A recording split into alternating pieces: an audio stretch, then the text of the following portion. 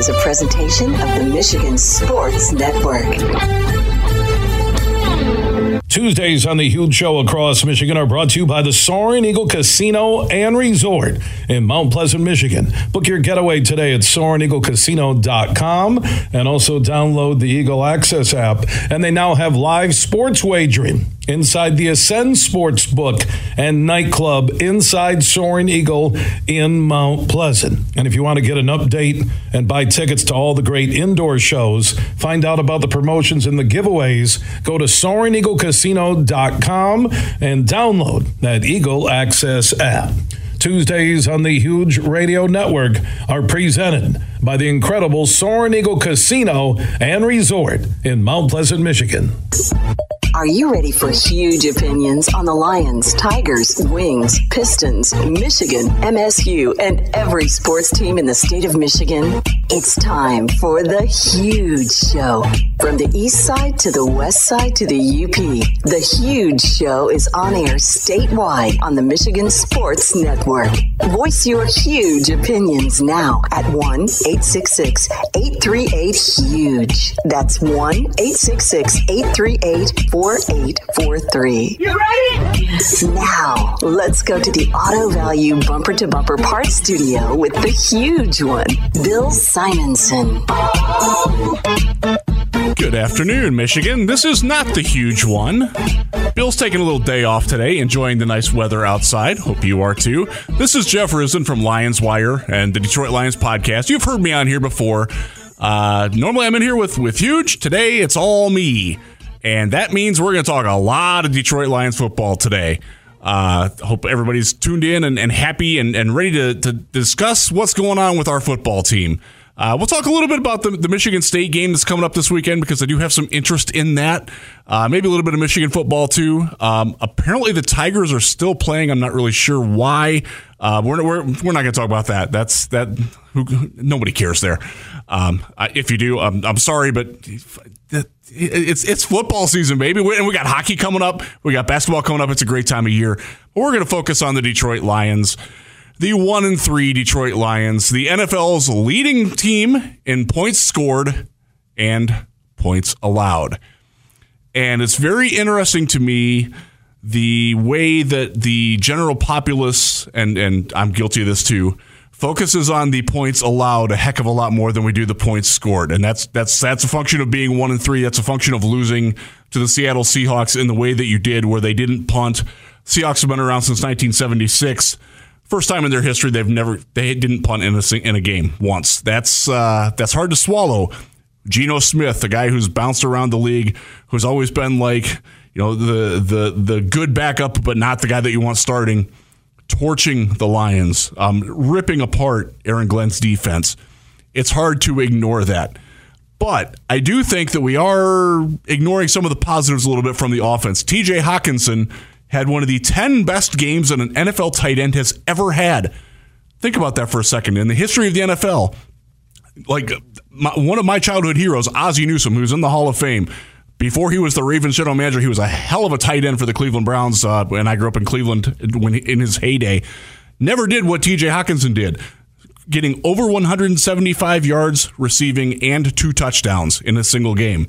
It's only the third time in NFL history that a player of any position has done that and caught a 2-point conversion. The other two were Roddy White and Torrey Holt. Isaac Bruce.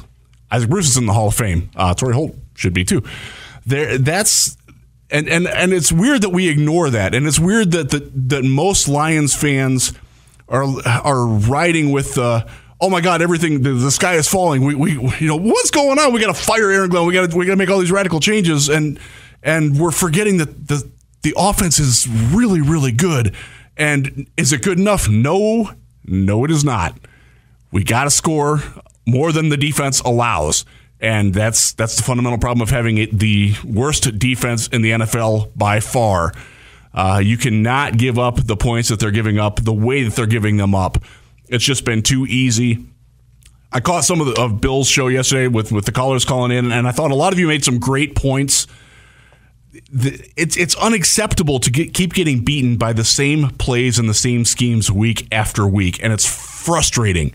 I know it's frustrating. One of the things that I did today, I wrote a piece this morning at the Lions where I watched the game films and broke down 3 ways that I think that the Lions can get fixed on defense. We're going to talk about those a little bit today. And we'll talk about those. I got some guests coming in today. You're not just going to hear me for the next 3 hours. You're going to hear, first up in the next segment will be Scott Bischoff, who has just recently joined the Detroit Lions podcast with me and our esteemed leader, Chris. So we'll talk to Scott a little bit about what's going on with the Lions. And look, Scott and I are both draft people at heart. That's how we became friends all those years ago. So we're going to talk a little NFL draft too, because it's always draft season. When you're 1-3, you got to look ahead to the draft too. And we'll do some of that. I have Jeremy Risdon from Pride of Detroit coming in later. We'll also talk to Mark Schofield, who is now with the Pro Football Network, formerly of Touchdown Wire. Mark, if you've heard me before, if you've tuned into the Detroit Lions podcast before, you know Mark very well. He is at heart a Patriots guy, and the Lions do happen to play the New England Patriots this week.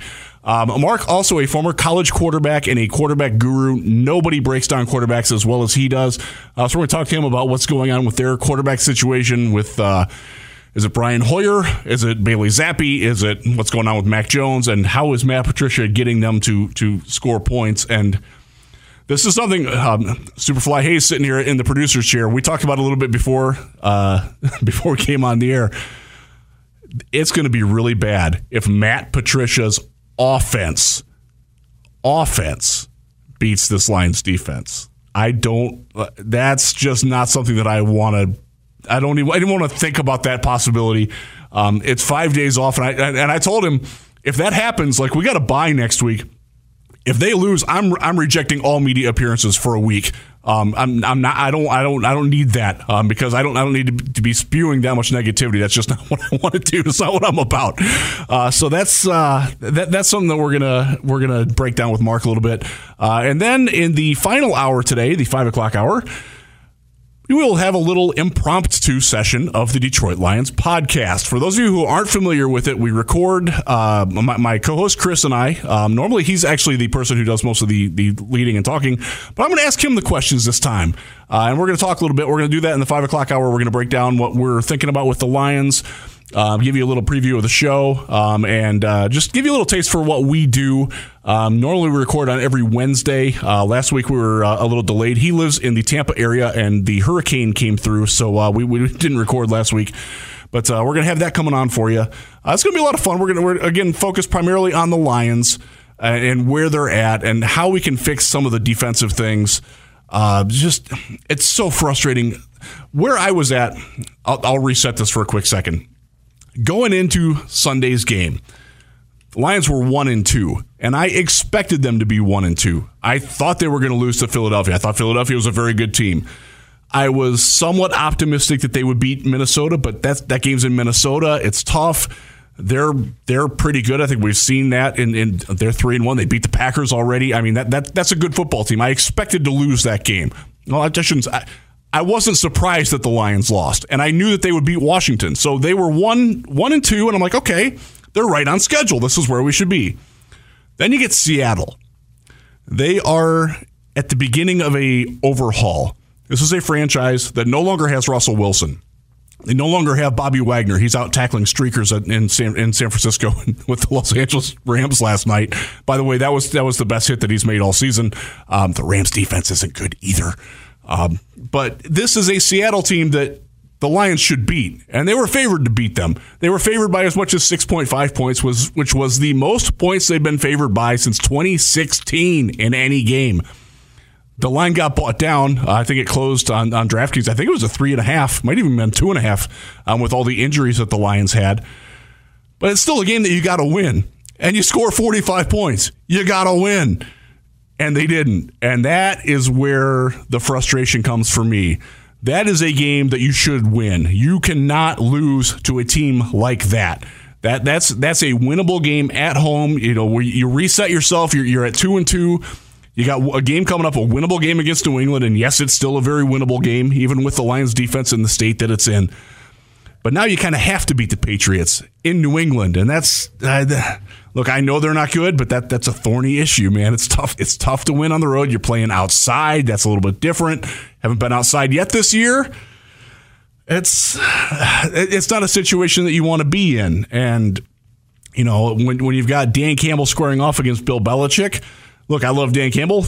I'm siding with Death Hoodie, man. Like, that guy's proven it. He's got the pelts on the wall. So losing to Seattle, it takes away any of the real optimism that I think a lot of us had for this team.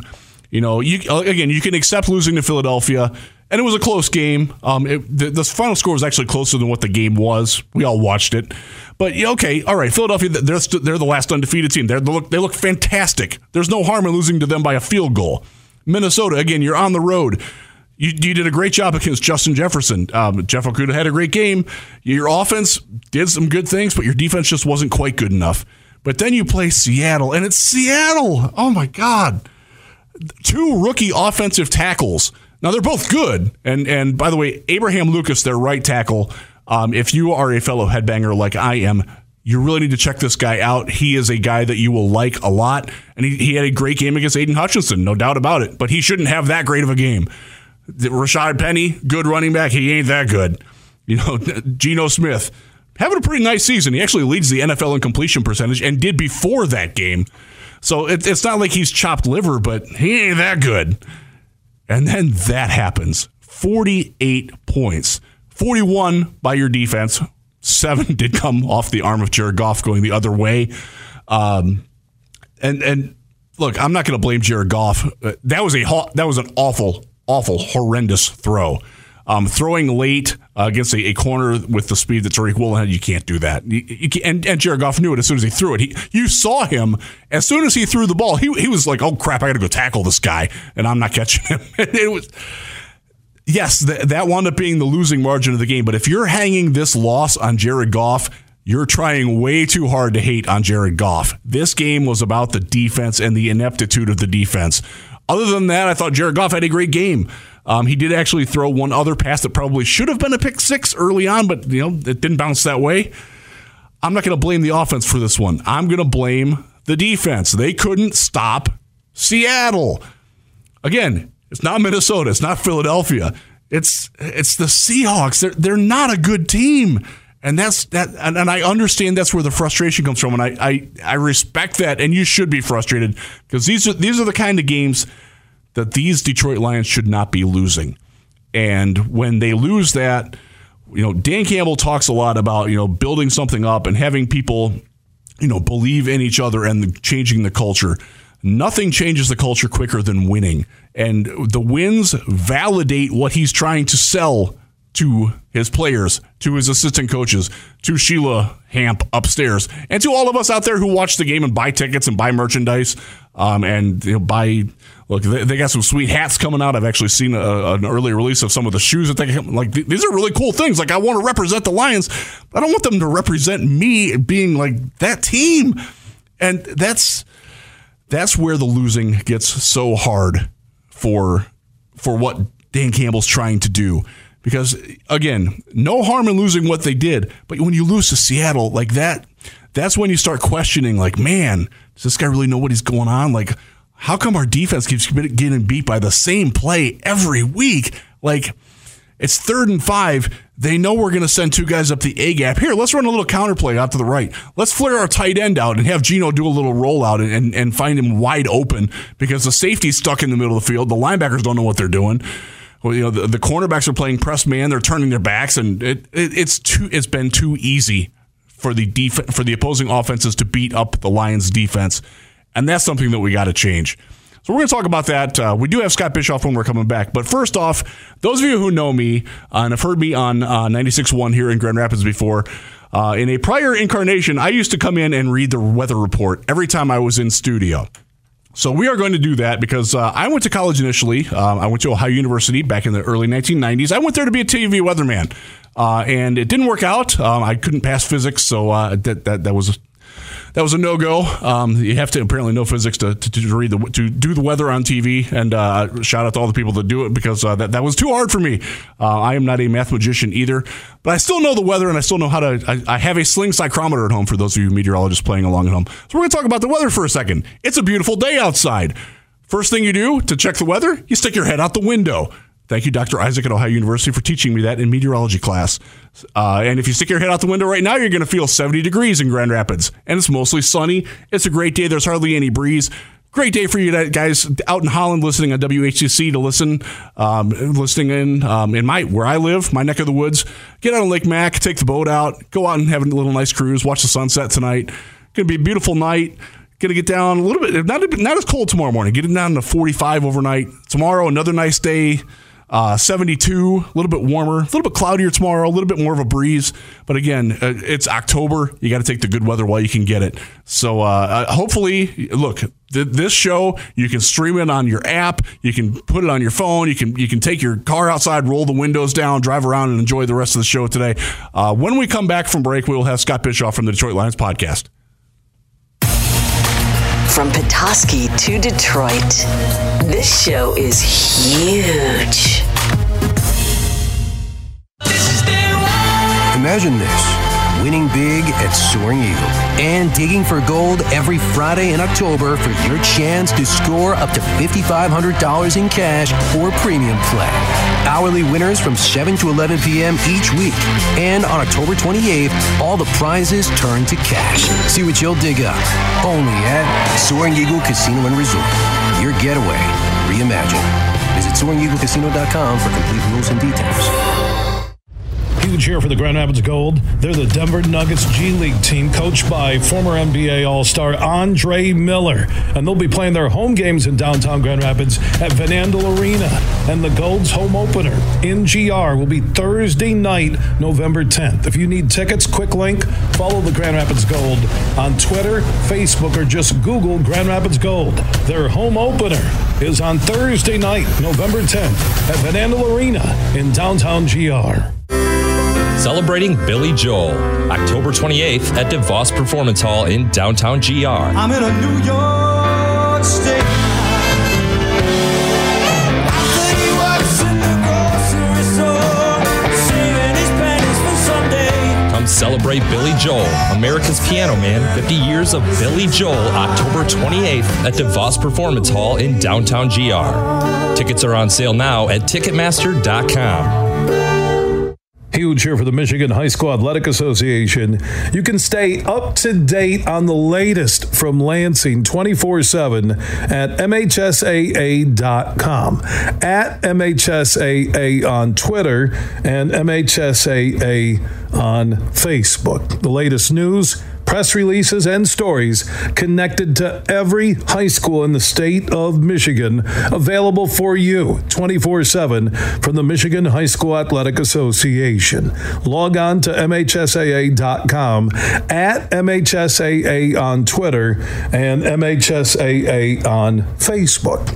And if you're looking for archive boys and girls high school sports, MHSAA.TV. That's MHSAA.TV. 24/7, everything you need to know about high school sports in Michigan. Log on to MHSAA.com. You're listening to The Huge Show on the Michigan Sports Network.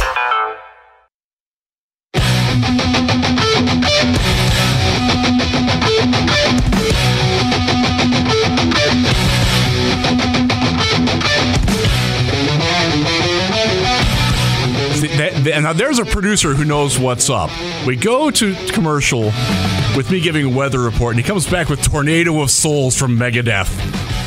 That right there is why Brett Hayes is the best producer on the planet. That's something else, man. Welcome back to the Huge Show. This is Jeff Risdon from Lions Wire and Detroit Lions Podcast sitting in, and we are going to be joined now by another person who now bears the label of Detroit Lions Podcast, Mr. Scott Bischoff, who recently joined forces with us on the Mighty Podcast and is doing some great work for us. Scott, it's great to have you on. Welcome. Thanks for having me on. We've become a Death Star, huh? We are certainly working towards that. Oh, boy. So, we are now 1-3. We're looking at the juxtaposition of having the best offense in the league against the worst defense in the league. And I'm having trouble reconciling that. Like, should I be excited about the offense? Should I be, throwing myself in Lake Michigan over the defense? Where are you at on balancing that? Oh, man. It's a hard thing to balance. I mean, I think it is. Just like anything else, when things are great, it's fun to watch, and it's cool to see how explosive they are and all those things. But by the same token, it's easy to watch and see how bad things are on defense. So, and we tend to, I think we're just hardwired at times as fans of this team to be a little more focused and driven on what's wrong, or finding things that are wrong, finding things that are looking wrong, and focusing there. I mean, we could be hopeful at both of those things in totality, if that makes sense. We can see the offense being super explosive and electric and doing all these things without very important parts of the offense and without Jamison Williams in the mix yet, and see that there's hope and reasons to be very hopeful for what they're doing, while understanding that what they're doing on defense is not good enough. So it is a hard thing to balance. It's hard to understand it, even watching it on film. As I'm sure you know, there seems to be things that they're doing defensively that don't make a lot of sense. There's an understatement. Yes, but then taking a step back and looking at it and thinking, okay, this is why they're doing this. If they didn't, we'd be killing them for it. I don't know if you need me to explain that. Yeah, can you go into detail on that? Because one of the things we're trying to, Dan Campbell has admitted that things need to change. And I'm curious, what would be one of the things that you would change to help the defense? So, there's a few things I would do immediately. I would ask Charles Harris to play better. First thing. I would put Aiden Hutchinson in a 2-point stance instead of with his hand in the dirt all the time. I think it's very widely known that he prefers standing up and rushing from a stand-up position. And I think burying him inside in a 3-point stance is taking away some of his strengths, which is instincts and his hand usage is so good on the outside, and you're taking that away when you're making him raise that hand up. It gives the defender the blocker that much more time to prepare for him. It actually makes the hand. So when he's outside, I think the shorter arms are actually good for him, the way he uses them. But when you're inside, it negates that. It takes it away. So you're taking away that inside swipe move that he loves so much, and you're making him a little more uncomfortable. So the pass rush wise, that's where I would look. I think what Aaron Glenn's doing is trying to manufacture pass rush and pressure by blitzing in non-conventional ways, blitzing linebackers, corners, safeties, that kind of stuff. It's super aggressive. When you do that, you're asking for the players in the back end of your defense to kind of hang man-to-man against, at least this week. That's what it looked like. They would just all-out blitz, and in the back end, you're playing man-to-man. Somebody's manning up Metcalf. Good luck. Somebody's manning up Tyler Lockett. Same thing. Good luck. Those are good receivers. But I think the reason why they're doing it is because they understand that they're not going to generate pass rush traditionally and conventionally.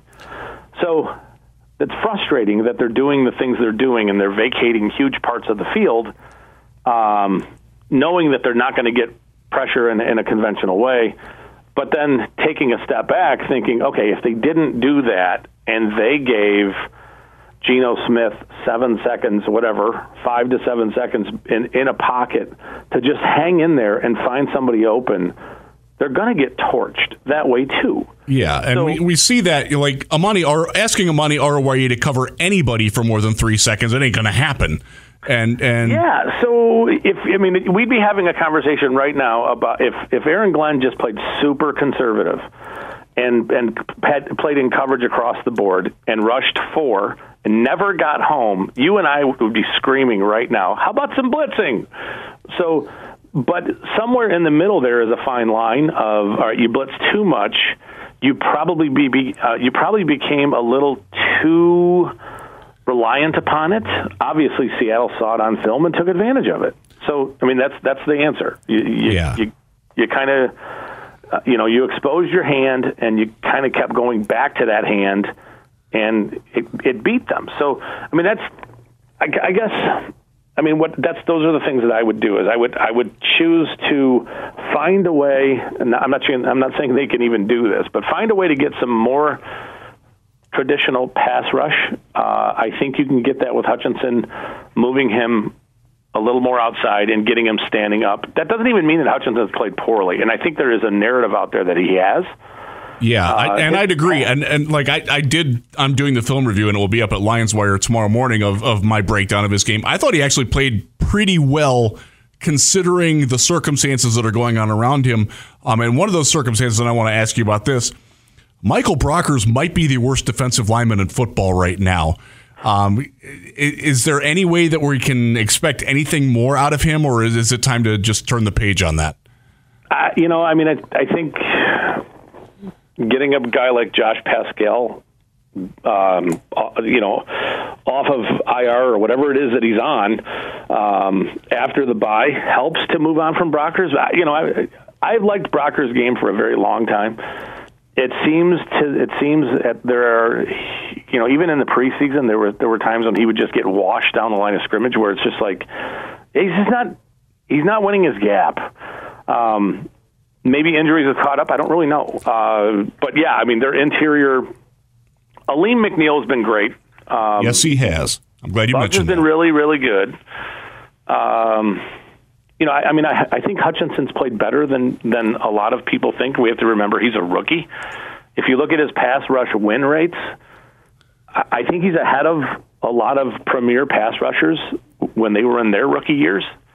It doesn't seem like it, but I think he is winning more. I think if we were to just chart the double teams where he's seeing double because Charles Harris is just not winning. I think we'd be surprised at how much he's getting doubled, and still somehow managing to get a little bit of pressure here and there. He's squeezing. He's close. It's just not finishing right now. But I think the nuts and bolts of the entire thing is the Lions and their coaching staff know that they are not generating pressure with their front four. I would say, if we're looking ahead at the draft, finding an interior pass rusher with quickness is a premium for them. Kicking Pascal inside, I think, and leaving Hutchinson maybe. Think about the idea of playing Pascal inside and Hutchinson wide on the same side of the ball. I like what that can do. I like that. And we saw when John Kaminsky was in the game and healthy, he made a positive impact. He's a great facilitator for a guy like Hutchinson because he's going to seal the edge on a twist or a stunt, and he knows exactly how to handle it. And they've clearly missed him, and he should be back after the bye. We're going to see Pascal after the bye. He should be. It sounds like he's going to be. They're going to start the clock tomorrow on him to return from PUP. You have 3 weeks to bring him back. Expect both him and Jerry Jacobs to be back after the break, and that's going to help too. Getting Jerry Jacobs into the game. How much do you think those guys coming in can make an impact, or a positive impact, I should say? Well, Pascal's going to be kind of touch and go just because he's a rookie, and the core injury thing is a tough thing to recover from, especially right away. It just is. I think as a situational player, at certain times, he can be very helpful. I wouldn't count on him for a ton of snaps and a ton of volume production right away. Jacobs is a different story. I think once Jacobs gets his feet under him, which I think happens very quickly for a guy like that. The question then becomes is who goes inside. I think Jacobs and Okudah are your outside corners. Some of back to the game plan. Asking Jeff Okudah to bully DK Metcalf at the line of scrimmage the way he did to Justin Jefferson is a losing proposition. It just is. And Okudah's been great, but Okudah's been awesome. That's not what you can do with you're not going to press DK Metcalf, and that's a bug on a windshield. You can't do it. Yes, Yeah, and so this is where like the loss of Tracy Walker is such a huge thing. So you eliminate. I mean, if you're not playing the split zone looks, the too high looks, you're essentially saying that. So before Tracy Walker gets hurt, the Lions are about half the time. It's like 40% of the time they're in cover 1, cover 3. 50% of the time they're in that split zone look, and then about 10% it's cover 0. So losing, and I don't know exactly what it looked like this week, but losing Tracy Walker means I think you have a hard time deploying the split zone stuff, which means you have to go to your cover 1, cover 3 man looks in the back end, a lot of single high, and you're lacking playmaking ability. And your high safety back there is rookie Kirby Joseph making his defensive debut. Good luck. Just not a good matchup against a team that offers DK Metcalf, Tyler Lockett, has good pass catching tight ends. We didn't even know Colby Parkinson existed. Now he's apparently an all-star. Will Dissly, yeah. I mean, it was a very bad matchup, and the injuries. I don't expect them to change all that much this week. Obviously, it's a significantly better matchup against New England. They don't have DK Metcalf or Tyler Lockett. But I think coming out of the bye, you're going to see them a little bit more conservative and just in zone looks in the back end of their defense while doing everything they can to generate a little pass rush in other ways. Doesn't mean that it's going to be super effective, but it also, maybe you get off the field, here and there. Once? Can you get them to punt once? Yeah. And it's, I think we all just need to kind of take a deep breath on where they are. This was a bad defense last year, production-wise, point scoring-wise. It was. You're missing big pieces. Tracy Walker. The loss of Tracy Walker is bigger than I think a lot of people think at this point, because that split zone stuff allowed them to play, depending on what teams did lining up, it allowed them to play, a little man on one side of the field, a little zone on the other side of the field. That can be somewhat confusing for quarterbacks. It allows them to match up a little better. I mean, think about just how you would have handled Lockett and Metcalf. My guess is you would roll the safety over the top of Metcalf, and you would have pressed Lockett with Okudah. And I'm not saying Okudah would have lit up Lockett like he did with McLaurin or Devonta Smith or Jefferson, but I think your chances of winning in those situations are a little better. But without Tracy Walker and with Kirby Joseph on the field, it just changes the ability for you to do those things. Then it didn't seem like Glenn. It didn't seem like he really changed their game plan much, and just threw the rookie out, to the wolves. Yeah, and that's something. And then this is where the juxtaposition comes in, is because we've seen Ben Johnson adapt the offensive game plans to suit the personnel that he's got. Like, they're not asking Dan Skipper to be Jonah Jackson; they're asking him to be the best Dan Skipper that he can be, sure. And it's working. And I just. It's banging your head into the dashboard, man, of like, why can't Aaron Glenn see that? And that's why we're all frustrated. To me, I think it's a lot easier to do things on offense. It's a lot easier to dictate the terms of what you're doing on offense than it is on defense, especially when you have Taylor Decker and Penei Sewell. When you have Frank Ragnow, you can. It's a little easier to run the ball with those guys. It's a little easier to keep yourself in good down and distance. Yeah, and they're doing that. They're doing a great job of it. They are, and I just think that the defense looks like they're not playing with confidence. They know that they're having I'm sure Aiden Hutchinson will tell you right now that he needs to be better, that he needs to get more pressure. He's doing everything he can. It's not that he's not putting out effort. It's just there's only so much you can do. The other part of it too is you look at Charles Cross and you look at Abraham Lucas, and those guys are playing really well for rookies. They are, and that's something. And this is something that I talk about. I'm talking with Scott Bischoff here from the Detroit Lions podcast, and you know him from a lot of places. Scott is one of the best Lions minds and draft minds. That's actually how we commiserate together, is by talking draft. We're going to leave that out a little bit today, though. Yeah. We'll have plenty of that coming up over the next few months. By the way, the Rams draft pick is looking a little bit better for the Lions, isn't it? I know that's the undersold story of the season so far. Yeah, it's nice. It is. Real quick, so you talked about adding an interior defensive pass rusher. What else were you looking at as prime draft priorities? Obviously, it's a long ways away. We still have 13 games to go. I can't do the math with the 17-game schedule. It's just not natural. But where else are you looking for places that the Lions should be considering with their first 2-3 draft picks? Well, clearly on the defensive side of the ball, I think that obviously you need more pass rush. You need more disruption, and it's as simple as that. Disruption is production. So, looking at a player like Jalen Carter from Georgia, I know everybody loved the Georgia D-line dudes last year. Everybody did, but to me, the best Georgia defensive lineman is in the draft this year. And that's Jalen Carter, and he's a monster inside. He really is. Now, I don't think you're in a situation where you're really going to get to him. I mean, if they continue to struggle like this on defense, maybe. But the idea of having a player lined up as a 3 technique, next to Aleem McNeil, and just getting into the backfield immediately, commanding double teams, opening up the defensive end to win one-on-one is huge. So, I think that's an area that you'd have to address. I know the Lions like their linebacking core going into the season, and for a good reason. They should love what Rodriguez is giving them, but you still need more. Definitely.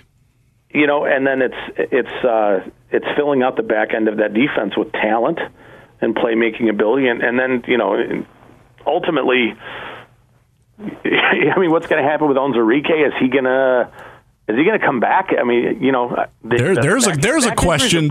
There's a question that nobody seems to want to touch. Dan Campbell talked about it just a little bit this week and said, don't expect him anytime soon. I read that as don't expect him this year. That's just my thought on it. That's a significant. So to me, I read the exact same thing, Jeff, and I think he's probably going to have back surgery to try to fix this. It's a huge loss because that's your 3 tech that you're kind of depending on to be more disruptive than McNeil, while being able to to handle gap responsibility and all that stuff. It's a giant loss. It really is, and it's unfortunate because you and I saw him at the Senior Bowl dominate for the one day before he hurt his back there. This is back in 2019. It's frustrating. When he's on, man. When he's on, he's on. But he ain't going to be on the field for a while. Scott, thank you so much for joining me. You were my first guest of the day, so you get special privilege for that.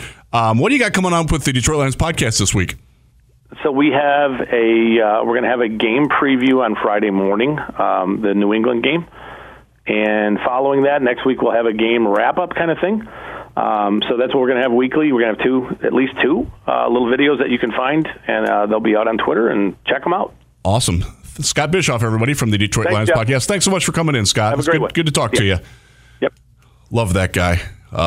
Last time I saw him in person was at a Metallica concert at Comerica Park. So he always offers great insight and a lot of fun. Check the videos out at Detroit Lions Podcast. Search it on YouTube, as the huge one likes to say. And you will hear me there tomorrow night on the Detroit Lions Podcast. I'm Jeff Risdon with the Lions Wire and the DLP. When we come back, we're going to talk a little bit more Lions and maybe a little Pistons too. Opt in to the Huge text chain. Text HUGE to 21,000. Attention BetMGM customers. Have a friend who loves sports as much as you do? Well, here's a chance for both of you to earn $50 bonuses when you sign up through the BetMGM Refer a Friend program. Hey, this is Matt Shepard. Just sign in your BetMGM account and click on the Refer a Friend program to send your friend a message inviting them to register a new account in the same state you use BetMGM in. Once your friend signs up and makes a deposit, they'll receive a $50 bonus. And once your friend places a bet with with their bonus and the wager is settled, you'll receive a $50 bonus as well. Share the excitement and get a $50 bonus every time you refer a friend to BetMGM. Visit BetMGM.com for terms and conditions. Must be 21 years of age or older to wager. Michigan only. All promotions are subject to qualification and eligibility requirements. Rewards issued as non-withdrawable site credit. Site credits expire in 30 days. Gambling problem? Call 1-800-270-7117. Excludes Michigan disassociated persons. Huge here for all the Mr. Car Wash locations across Michigan. You're going to want to look into that unlimited monthly pass that I use. Superfly Hayes, my producer, uses it. I can get my SUV washed as often as I like for one low price. You can sign up today. Just go to MrCarWash.com or stop by your local Mr. Car Wash location here in Michigan for the one close to you. And to get that unlimited pass, go to MrCarWash.com. They say consistency is the key to success. They weren't wrong. So how about grabbing a beer that's consistently smooth, consistently refreshing, and consistently light? You might just find that the road to success can be pretty enjoyable. Michelob Ultra, the perfect balance of taste and refreshment, and only 2.6 carbs and 95 calories. It's only worth it if you enjoy it. Enjoy responsibly. Anheuser-Busch Michelob Ultra Light Beer, St. Louis, Missouri. If finding low prices on family favorites, fresh produce, pharmacy, pet supplies, home, and sporting goods is tripping you up, shop Meijer, where one trip saves you lots of trips. Plus, save just for making the trip. Meijer credit card holders get 10 cents off every gallon at Meijer gas stations. Or use home delivery and get the same low Meijer prices no matter how you shop, in-store or online. Get more for your money at Meijer, where all you need is just a trip away. Subject to credit approval. Terms and conditions apply. See details at Meijer.com/credit-card. You're listening to The Huge Show on the Michigan Sports Network.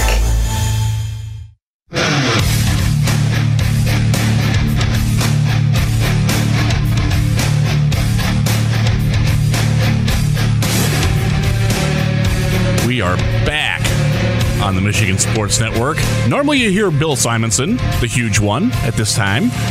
I'm filling in for him today. This is Jeff Risdon from Lions Wire, the Detroit Lions podcast. Taking over for Bill for a day. We're going to talk a little bit more Lions in the next hour. We're going to have Jeremy Reisman from Pride of Detroit joining us at the top of the next hour, and then my good friend Mark Schofield from Pro Football Network will be joining us to break down the Patriots a little bit. But we got a little basketball going on. Basketball season starts tonight. The Detroit Pistons preseason kicks off tonight, or tips off tonight. I'm still in football mode. They tip off tonight against the New York Knicks. Look, I may not be the world's biggest Pistons fan, but I can absolutely root against the New York Knicks. That's a very easy sell. And quite frankly, I'm excited about these Pistons, man. We can see Jaden Ivey come out tonight. See the new look Cade Cunningham. He's apparently packed on 10 to 15 pounds of muscle this season. Look, Cade just turned 21. Ivey's 20. I fell in love with Ivey's game at Purdue. I'm fascinated to see how those two work. You got Bogdanovich coming in, a big who can shoot threes. There's a lot to like. You know, we're going to get our first look tonight in real game action of Killian Hayes and his modified jump shot. He's apparently changed the form quite a bit. He seems, at Pistons media day last week, he was very excited to show off his new shot. So we're going to see how that plays out. Look, preseason basketball, it's crazy that the NBA is coming up on us this fast. They have another game Friday night. Their first home game is next Tuesday. They host the Pelicans when you can see the new and hopefully improved Zion Williamson before he gets hurt again. That might be a very hot ticket to get. Got to check that out while you still can. Yeah, this is a Pistons team. This is going to be a fun team to watch. And generally, like when we're talking about the Detroit sports rebuilds, I'm not even going to talk about the Tigers. I couldn't name a player on the team. I don't do baseball, period. But like the Red Wings are coming along. Like you see where they're at, and the Lions are like maybe half a season behind where the Red Wings are in terms of like climbing up the ladder. Hopefully the Lions will climb past them soon. But you know, Red Wings will be all right this year, I think. But then the Pistons. This is a fun. There's potential for this team to be a lot of fun. Watching Cade develop and how he and Ivy interplay, how they're going to work with Isaiah Stewart, who Beef Stew, man. You got to love that guy. That guy, there's just so much to like about it. I'm legitimately excited to watch this. It's on TNT tonight at 7:00. The opening tip off of the Detroit Pistons preseason. And if you will find, if you're at Casa del Risdon tonight, that game will be on in my basement man cave there. We'll be watching all of that. So when we come back, we're going to get back into Lions football, all the fun and glory of it. We'll have Jeremy Risdon from Pride of Detroit joining us. Once again, this is Jeff Risdon from the Lions Wire Detroit Lions podcast, sitting in for Huge today. Enjoy the rest of this sunny afternoon, folks.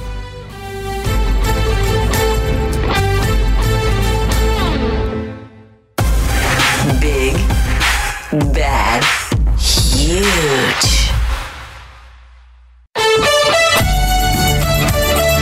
The following is a presentation of the Michigan Sports Network. Tuesdays on the Huge Show across Michigan are brought to you by the Soaring Eagle Casino and Resort in Mount Pleasant, Michigan. Book your getaway today at SoaringEagleCasino.com and also download the Eagle Access app. And they now have live sports wagering inside the Ascend Sportsbook and nightclub inside Soaring Eagle in Mount Pleasant. And if you want to get an update and buy tickets to all the great indoor shows, find out about the promotions and the giveaways, go to SoaringEagleCasino.com and download that Eagle Access app. Tuesdays on the Huge Radio Network are presented by the incredible Soaring Eagle Casino and Resort in Mount Pleasant, Michigan.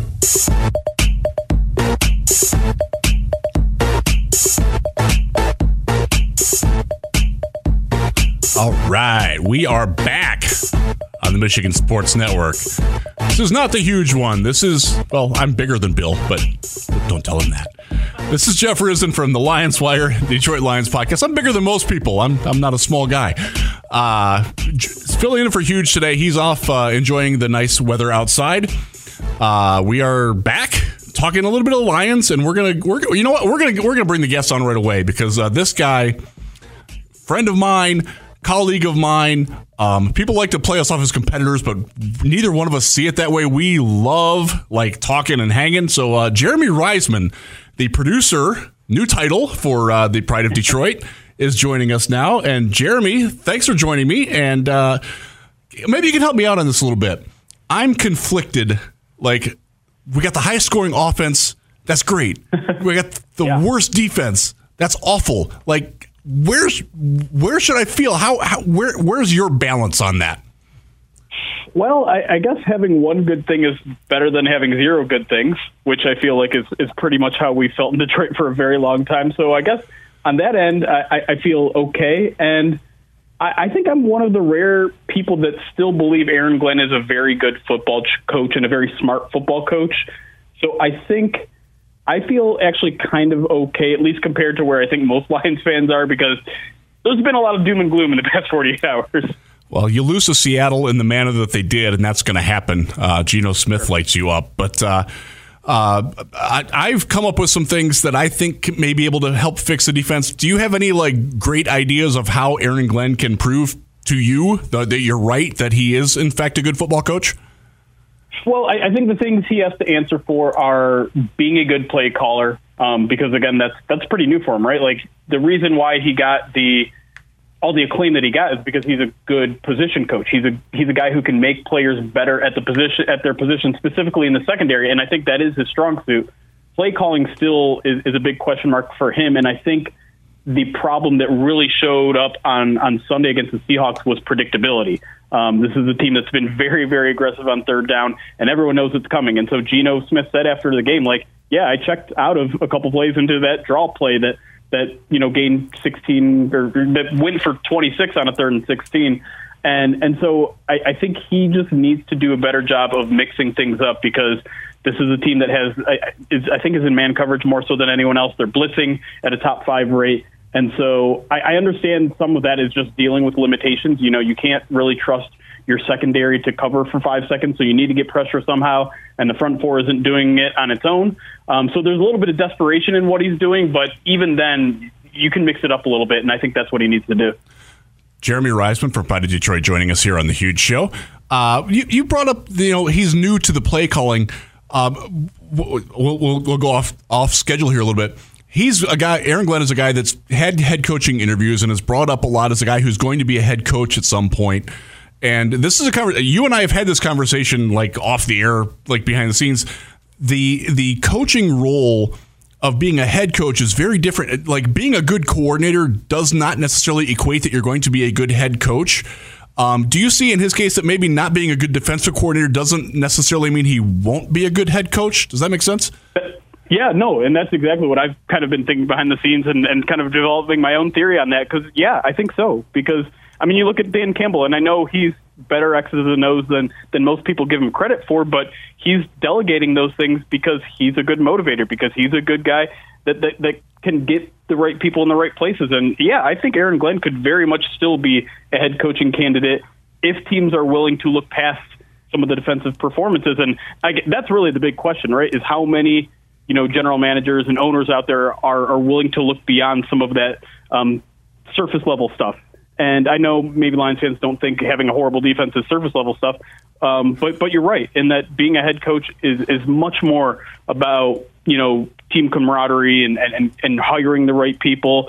And I'm telling you, Aaron Glenn's a smart guy, and if he can find someone he trusts to call the defense and develop weekly game plans and call the plays, where he recognizes his own weakness. And another thing that Dan Campbell is very capable of doing is recognizing his own weaknesses and letting someone else take care of that. And I think Aaron Glenn would probably be the same kind of person there. So, yeah, I think I don't want to say no matter what happens this year on the defensive side of the ball, I think Aaron Glenn is still a head coach, but I don't think so far anything has done and anything has really decreased his chances overall, at least in my mind, as being a viable head coaching candidate. Yeah, I think I'm with you on that. It's a conversation we're going to have to keep entertaining, and we're going to have it about Deuce Staley, the assistant head coach, at some point. That's the good side of the ball right now. Let's talk about the offense for a little bit. It's humming along, man. 45 points. You're going to win like 99.7% of your games if you score 45 points. They did it without Amon-Ra. They did it without DJ Shark. They did it without DeAndre Swift. First off, you've been in the building. What's the general mood on any of those guys coming back for Week 5? And also, just like, my God, how do they keep finding ways to replace these guys like on the fly and succeeding? Well, yeah, I mean, a lot of that credit I think goes to Ben Johnson. But to answer your first question there on who might be back this week, I feel like Swift is pretty firmly out. If I'm reading things correctly there, right? There's really no reason to rush him back at this point, and they got that bye week next week, so I think they're with an ankle sprain, you want to give that as much rest as you possibly can, and obviously the Lions running game has been pretty darn good with Jamal Williams, so no reason to rush him back there. Amon-Ra to me is more of a toss-up at this point because one, that dude's a beast, and he's going to do everything he can to be out there on the field, and it just seems like his injury is maybe a little less severe. But to go to how they keep making it work, and yeah, I mean, I don't want to decrease Jared Goff's role in all of this because he's doing a great job. He's been good, man. He's been good, and I think maybe one of the most surprising things about his game is being able to navigate the pocket, because that was something he was just got awful at last year, and even the first couple games of this season, I was like, yeah, he's still trying to do that spin thing that isn't working and taking maybe some unnecessary sacks, but he's gotten out of a couple messes here and kept his eyes downfield and made a couple big plays there. So, I do think the Lions' offensive skill positions are just a little bit deep. I mean, a lot deeper than they were last year. They're basically dealing with what they were dealing with last year, and now Jared Goff kind of has that that rapport with guys like Khalif Raymond, with guys like Josh Reynolds, with guys like Quintus Cephas, even though he suffered an injury, and in a lot of ways, T.J. Hawkinson just kind of fills the void left by Amon-Ra as that guy that he can trust up the middle to throw it at any point in any play. So it's really remarkable. And really the thing I go back to on Sunday is there were so many times in that game where it's just like, oh, okay, well, this is where the game blows open, right? Jared Goff throws a pick six. Well, game's over. Now they're going to lose by 20. Oh, that, the refs make them redo a third down and they score a touchdown that, well, the game's over. Well, it was never over. The Lions offense kept them in that game. They kept bringing them back to the brink. And if they recover that onside kick, which they were pretty darn close to, they probably win that game. So it's really close. Kind of remarkable. Yeah, it's remarkable how much the offense kept them in that game in the business. In a game they probably had no business in staying in. Yeah, and you see like you have your kicker making his Detroit debut, missing 2 extra points. His onside kick was actually pretty nice, and the officials. It was so nice that the officials threw a flag even though there wasn't a penalty on it. Have you ever seen a game where 2 flags have been waved off by the referee? That was crazy to me. Yeah, that was bizarre, and it took a long discussion. They took long discussions just about everything, and in some ways, I almost prefer that because, like, listen, you have a discussion. If someone throws a flag and you go up to him and says, "I didn't see it that way," and you have a discussion and get the call right, sure, fine, that's great. But when it happens 4 or 5 times a game, it's just like, okay, it feels like this. This officiating staff has never actually officiated a game together. What's going on? There's no cohesion. Everyone is seeing the game differently, and then by the time that third down redo thing happens, it's just like, okay, the wheels are falling off here. Someone needs to get it together and make this game hum along. Yeah, I still don't understand what all happened there, and the explanation that we got from referee Clay Martin just didn't do it for me. But hopefully we won't see him again for a while. And Seahawks games with the Lions, as we know, always have a little bit of controversy. Remember 2015 and KJ Wright batting the ball out of the back of the end zone. Oh, thanks for that. Yeah, now we're both shaking in anger. Jeremy Reisman from Pride of Detroit joining me. Jeremy, we heard this week Levi Onwuzurike. Doesn't sound like Dan Campbell expects him to be back anytime soon. What's your read on the situation there? I have my theories, but you've been in the building. I haven't been in the building since the final day of training camp. So I'm curious what your vibe pulse is on what's going on with Levi-O, and also if there's any thought on what's going on with Josh Paschal. It sounds like his clock's going to get started, so we maybe have a good news, bad news type situation there. Yeah. I mean, even when the question was brought up about Levi, you could see Dan take like a big sigh, and he wanted to say more, did he not? It seemed like it, but he's just, I don't know if he's tired of talking about it or he's just frustrated by the whole situation or depressed by the whole situation, but it is not good. And I keep telling Lions fans that at this point, anything that you get out of Levi, one single game you get out of Levi is above expectations at this point, because I think, back injuries are what they are. And considering the Lions started really optimistic this offseason about where he was, about how he was getting his strength back, and how that immediately when it went away when he gets injured on the first day of padded practice, and just no movement since, just no improvement since then. It's been what? It's been 6 weeks since then. Yeah. We were there. Like how did he? We didn't even see the mechanism for how he got hurt. He just sort of like wandered off after a rep.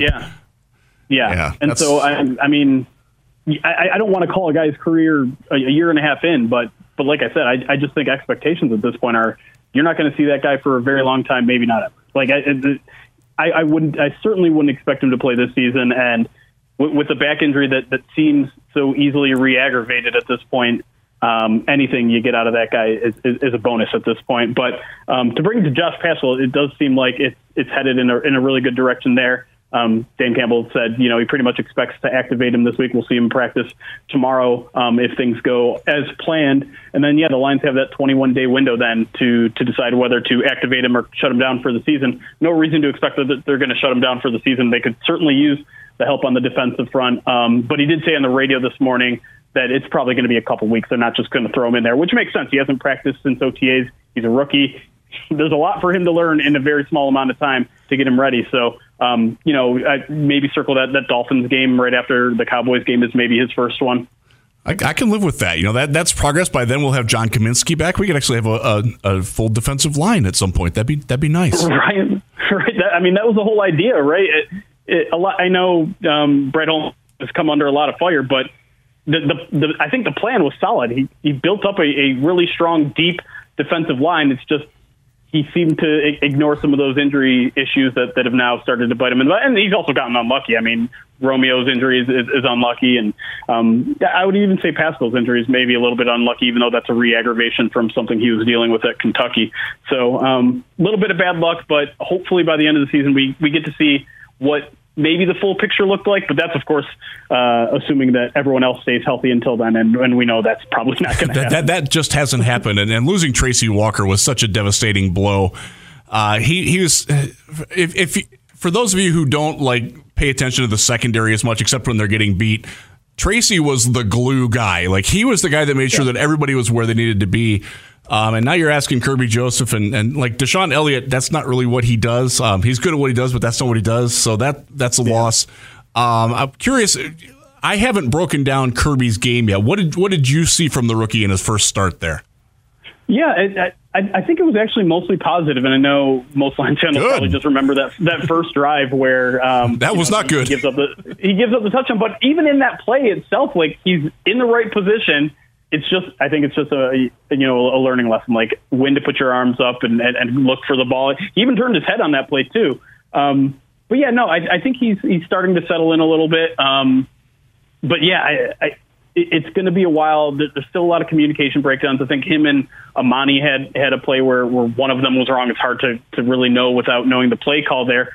But with so many kind of cycling names through the secondary, the communication, like you said, not having Tracy Walker there is the glue. And I even asked Deshaun Elliott yesterday, like, who's going to step up and kind of be that vocal guy in the secondary to be almost like the quarterback of the defense. And he didn't say, well, not me, but he also kind of said not me because he's more, Yeah, that's not what he does. Right. It seems like there's a lot of guys on this defense who are really the lead by example type, which is great. Like, you can have those kind of guys, but you need a vocal guy, and I just don't know who it is right now anywhere on that defense, let alone just the secondary. So I think that's something that the Lions really need, kind of this vocal, passionate guy. And maybe it's Michael Brockers, but the way he's been playing on the field, I'm not sure he's going to be out there on the field much longer anyway. So I hope not, man. He's been bad, dude. Yeah. And that's another thing. Dan Campbell let slip this morning that John Kaminsky, their undrafted rookie guy, defensive tackle, sounds like he's going to get activated this week and instead of being an inactive for the first 4 weeks. So maybe he brings a little spark to the interior pass rush that has basically been gone since, I don't know, Ndamukong days. That's encouraging. By the way, there's a lot of people that bug you and I both. Sign Sue. That's not going to happen. Right. No, they don't have the money. Sue probably doesn't have much interest in coming to a 1-3 team at this point in his career. Not a good fit at all. Yeah, but that's that's the fun part of our job is answering the questions that are fairly easily shot down. Talking with Jeremy Reisman here from Pride of Detroit. This is Jeff Risdon with Lions Wire, and people like to pit us against each other because we work for technically rival sites. I don't see it that way. I think there's plenty of room in the world for both of us and all of the great people that cover the Lions. Wanted to get your opinion on something. Jameson Williams. Just how much is his? I expect him to return. My thought is he will be back for the Dallas game. If not, then certainly Miami after that. Just how much do you think he brings, and how much do we see of him right away? Do they spoon feed him in, or do they throw him out there and say, hey, defend this, guys? Yeah, it's an interesting question because Dan was talking about all those guys on the reserve injury list, and he almost skipped over Jameson in a way where it was just a lot of people were wondering, is he not going to be back right away? And I think it might be a little bit later than you're expecting, but not much. Okay. Like I think early November, maybe towards Thanksgiving, I think is realistic. They've really been taking their time with him, but we're all starting to see the Instagram videos of him cutting, and even before Sunday's game, he was out there cutting at Ford Field a little bit. So I think he's getting very, very close. As to his immediate impact, it's hard to imagine an offense that's scoring, an average of 35 points a game reaching another level, but he can really do so much. The Lions really haven't connected on a lot of deep shots yet, and so he obviously brings that to the table. And once they start hitting on that, well, then now the defense is going into two deep shells, and there's going to be a ton of stuff open up underneath, which means you're getting Amon-Ra and TJ involved, and it's taking people out of the box, which means your running game is getting even better than it is. So, he really rises all boats when he's out there, and obviously a lot of this is all of it is theoretical at this point. But once him and Goff kind of get on the same level, which might take some time, right? Right. The guys haven't thrown at each other at full speed yet. Period. So that's why, I think they'll probably take it a little bit slow once they activate him. Maybe not give him a full set of reps every single week. But I really, there's a reason why they spent so much draft capital on this guy, because he really does make everyone around him better. Yeah, and I kind of like the idea of having him debut against Buffalo on Thanksgiving at home. That I like that. That'd be great. That's fun. Get you out of here on this last question. We got the Patriots this week, and there are still quite a few guys who were coached by their offensive. He's not their coordinator, but Matt Patricia runs their offense.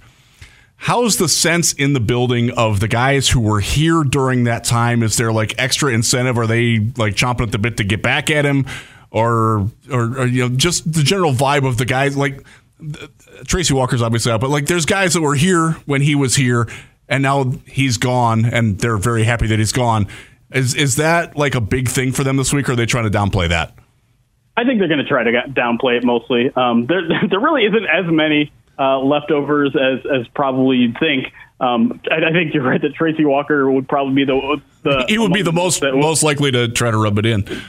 Yeah, and unfortunately, he won't get that opportunity. But yeah, no, I think the Lions they really try to avoid talking about that era as much as possible, and not in a way that's necessarily disrespectful or trying to ignore what happened, but almost in a way that's just like, yeah, we're past that. Like we don't want to be petty. We have our own identity now. We don't need to identify ourselves as people who were mistreated by this regime. We're treated fine now, and that's what's important. So let's focus on the here and now. And I think that makes a lot of sense. But yeah, behind the scenes, there are definitely some guys that are like, we got to stick to this guy. Like 100%. Like you don't forget about someone who, I mean, let's be honest, this guy ruined some NFL players' careers, and absolutely have absolutely not recovered from it since. So yeah, there's going to be some undercurrent with a few of these guys, but I think for the most part, they're going to downplay it all week. Yeah, that's certainly burning the soul. And by the way, the Patriots did just sign Jamie Collins today, so old friend that we can and he's replacing Jelani Tavai in the lineup in New England. It's like we're living the same nightmare all over again. Jeremy, it's been great to have you on. Thanks for joining me. Jeremy Risdon from Pride of Detroit. Please check his stuff out. He's got a very talented staff of writers under him. I'm personally a huge fan of Alex Reno. I love that guy. Keep cranking out the good content, and I will see you soon, perhaps next week before the bye we get out of here. So thanks for joining me, Jeremy.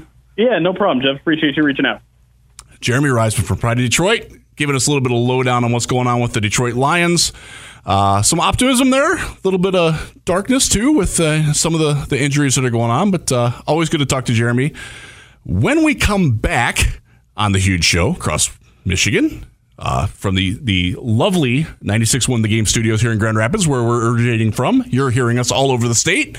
We're going to talk a little bit more Lions. We will also talk a little bit more about the Patriots in depth with Mark Schofield, good old friend of mine. If you know me, you know Mark very well. You will want to tune in for that. So stay tuned. From Grand Rapids to Detroit, this show is huge. Imagine this. Winning big at Soaring Eagle and hunting for bucks is your chance to win premium play, $15,000 cash, and a 2023 Polaris Ranger. Drawings are every Saturday in October, 7 to 11 p.m. And on October 29th, one winner drives off in a new Polaris Ranger with a $5,000 Cabela's gift card. Only at Soaring Eagle Casino and Resort. Your getaway reimagined. Visit SoaringEagleCasino.com for complete rules and details. Van Andel Institute Purple Community is a grassroots fundraising network powered by the dedicated volunteers who support VAI's mission to improve human health now and in the future. When you raise funds through the Van Andel Institute Purple Community, 100% of the proceeds go directly to the Institute's research into diseases like cancer and Parkinson's, as well as VAI's science education programs. Learn how you can get involved at purplecommunity.org. Auto Value is a large Midwest-based company committed to the values of honesty and integrity in everything we do. From Detroit to Madison, Chicago to Marquette, when you shop at your local Auto Value auto parts store, you'll be assured of quality, service, and a huge selection of name brand products. And all available in-store or online at myautovaluestore.com. And as a convenience, we offer same-day in-store pickup or convenient ship-to-home service. Now that's Auto Value. And thank you for shopping locally. Huge here for the Tullymore Golf Resort in Canadian Lakes, Michigan. Now they're still looking for 4-person teams for their annual Ironman tournament this Saturday at St. Ives. Challenging hole placements paired with food and beverage stations throughout the course. This is one of the best golf events of the year, and it's a thank you to all the great men and women who golf at the Tullymore Golf Resort. So get a foursome in. It's $90 per golfer, $360 per foursome. That includes food and beverages. Go to tullymoregolf.com. You can call and reserve your foursome. I'll be playing in that event on Saturday. It happens at St. Ives. They put the tees back, challenging pin placements, and like I said, food and beverages throughout the course. So get a foursome in today, $90 a golfer, $360 a team, cool prizes and everything. Easiest way, you'll get the phone number. Go to tullymoregolf.com. That's tullymoregolf.com. You're listening to The Huge Show on the Michigan Sports Network.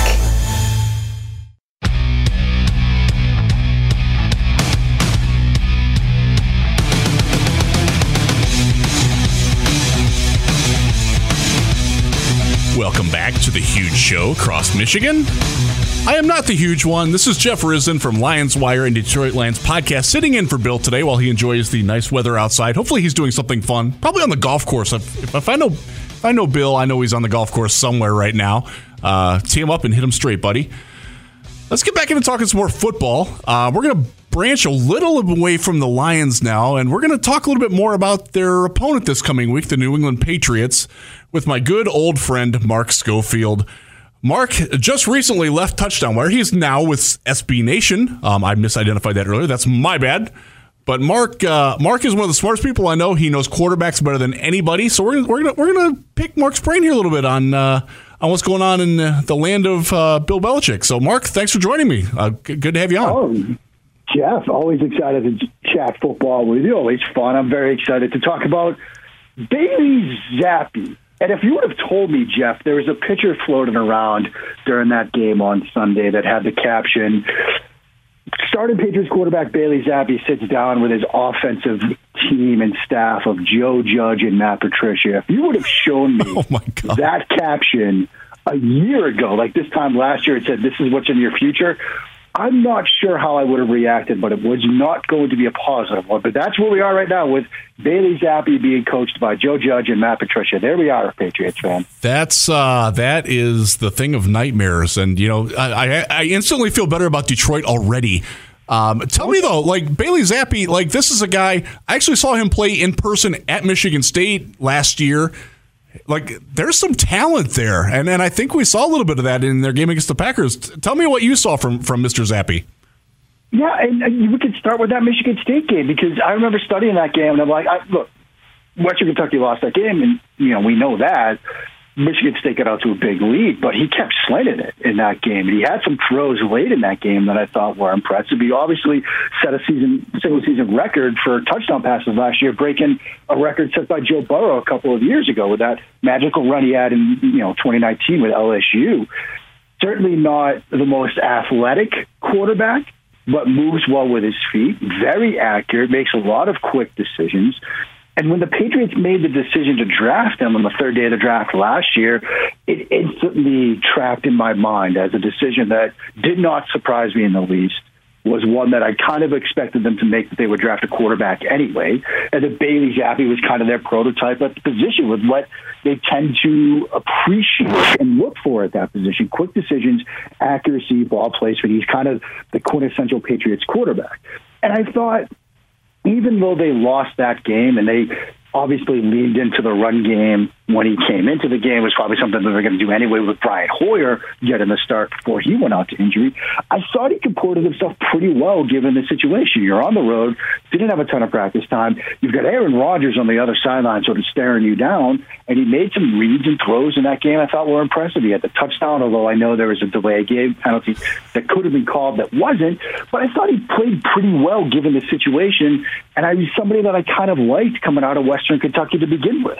Yeah, and I was I can't stand Brian Hoyer. I'll be upfront about that. I can't fathom how he's still employed. He's lost his last 17 starts. I guess it's now 18 because they technically lost, and he was the quarterback of record in that. But yeah, I'm a little concerned at how he's going to pick apart a Lions defense. But let's get to a little bit of the receiving core. They've made some changes in New England. How is the passing offense working? How is Matt Patricia and Joe Judge the dungeon of doom that they are making this thing work for under Belichick? I mean, it's interesting, Jeff. I don't know if they're really making it work, so to speak. I think they're honestly still trying to figure out what they have in the passing game, and it's but for 2.5 quarters in week 3, the first 2 quarters and into the third, it looked like it was finally starting to click in the passing game. It looked like it was finally starting to click for Matt Jones because you saw him not only move well in the pocket, which is something we kind of expected, but you saw aggressiveness in the downfield passing game. You saw some velocity into tighter windows from Mac Jones in the passing game. And part of the reason was what's working for them right now is Devontae Parker. And say what you want about Devontae Parker, he kind of is what he is as a receiver. But he and Jones seem to have a very good relationship already, even on some back shoulder throws, which that is tough to build. It takes time to build that, and that seemed to be clicking. But then it's like one of those moments, that meme, right, where, it says, I'm just, like a contestant on The Price is Right, turning the dial and looking back to the crowd for advice. That's kind of how I felt Matt Jones was. He's like, oh, this is working with Parker, huh? Yeah, you guys want me to keep doing that? All right, I'll keep doing it. And then he just forced 2 throws in his direction, both of which got intercepted. And you could see the offense sort of start to crumble from there.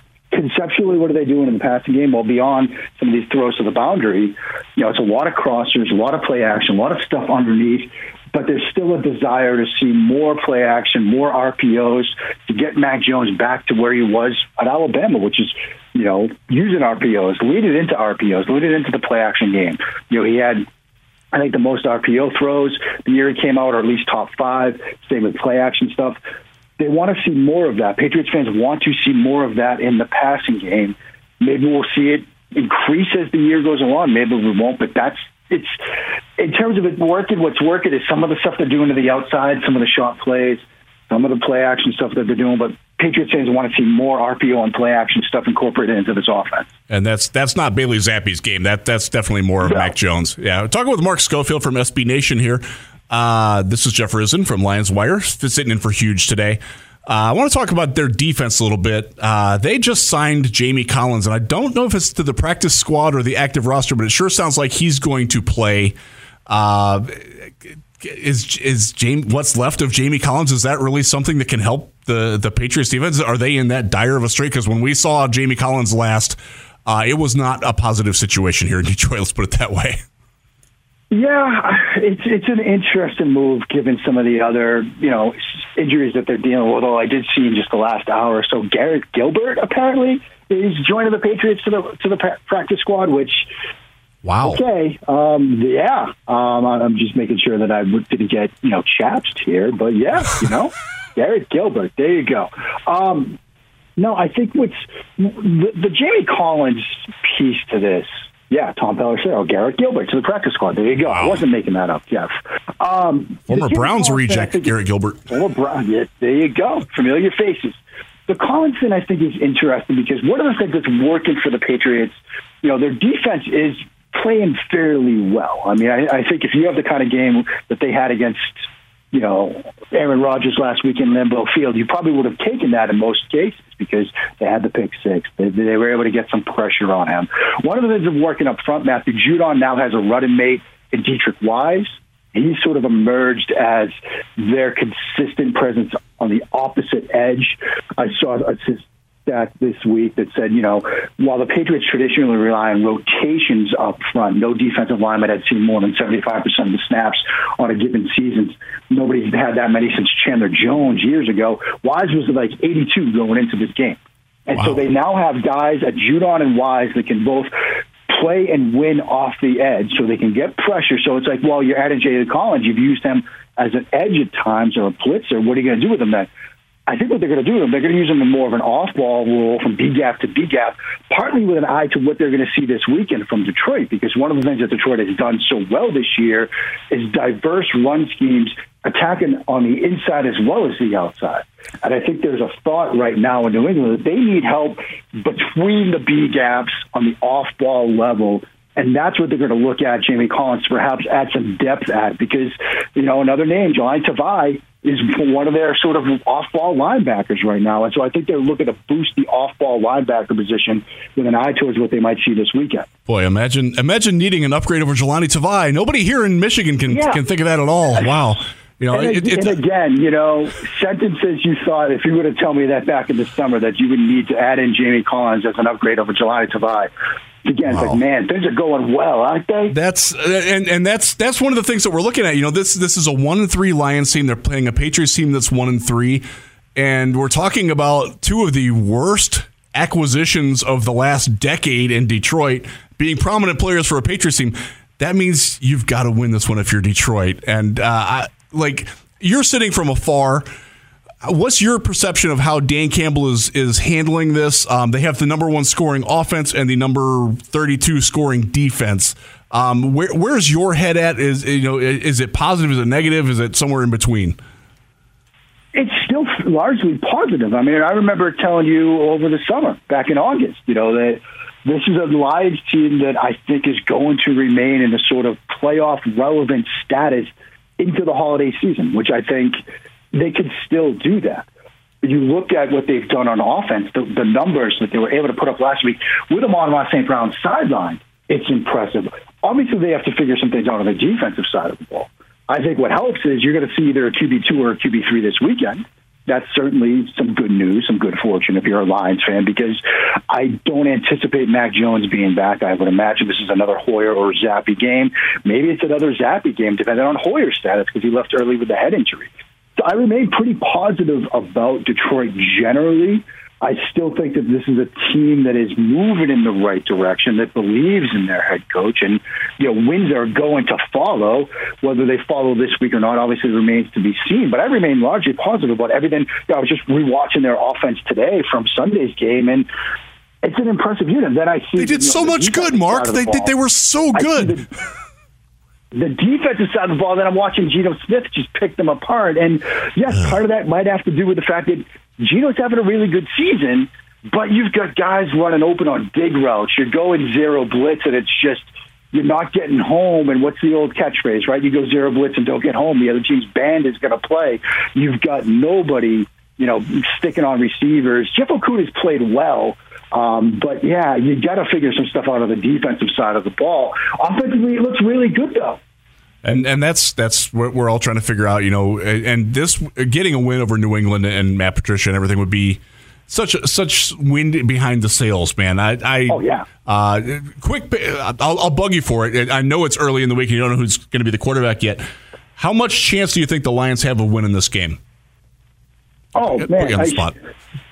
Yeah, I think they've got a really good chance. I mean, whether it's Hoyer or Zappe, I'd almost give them more than a 50% shot.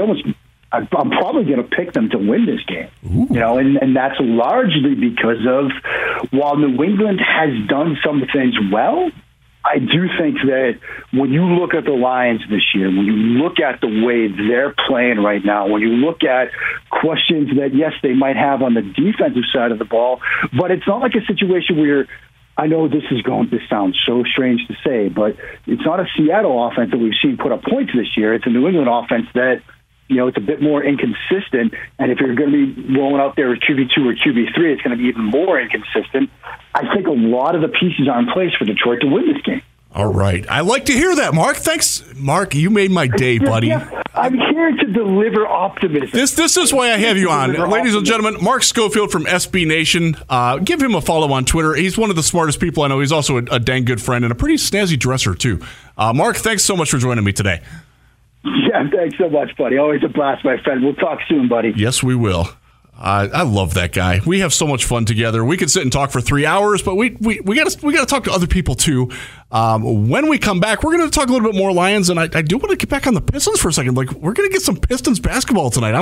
I'm weirdly juiced up for that. So when we come back, we'll wrap up this hour and lead into the pseudo Detroit Lions podcast that we're going to have for the third hour tonight. Everything huge 24/7 at thehugeshow.net. BetMGM, the king of sportsbooks, unleashes the spirit of Las Vegas with BetMGM rewards. Hi, this is Matt Shepard. Every time you make a wager at BetMGM, you can earn BetMGM rewards points that you can redeem for online bonus credits like free bets. It's never been easier to join the action on the new BetMGM app, featuring a fresh redesign with improved features and quicker navigation. If you're planning a trip to Las Vegas, you can also convert your BetMGM points into MGM rewards points that you can use towards dining, shows, and hotel rooms at over 20 MGM resorts located on the Las Vegas Strip and nationwide. BetMGM Rewards is sports betting premier loyalty program, including exclusive offers, incredible experiences, and valuable perks when you wager with BetMGM. Sign up with BetMGM or log in today and take advantage of the BetMGM rewards. Visit BetMGM.com for terms and conditions. Must be 21 years of age or older to wager. Michigan only. If you think you have a gambling problem, call 1-800-270-7117 for confidential help. Excludes Michigan disassociated persons. Huge here for the Grand Rapids Gold. They're the Denver Nuggets G League team coached by former NBA All-Star Andre Miller. And they'll be playing their home games in downtown Grand Rapids at Van Andel Arena. And the Gold's home opener in GR will be Thursday night, November 10th. If you need tickets, quick link, follow the Grand Rapids Gold on Twitter, Facebook, or just Google Grand Rapids Gold.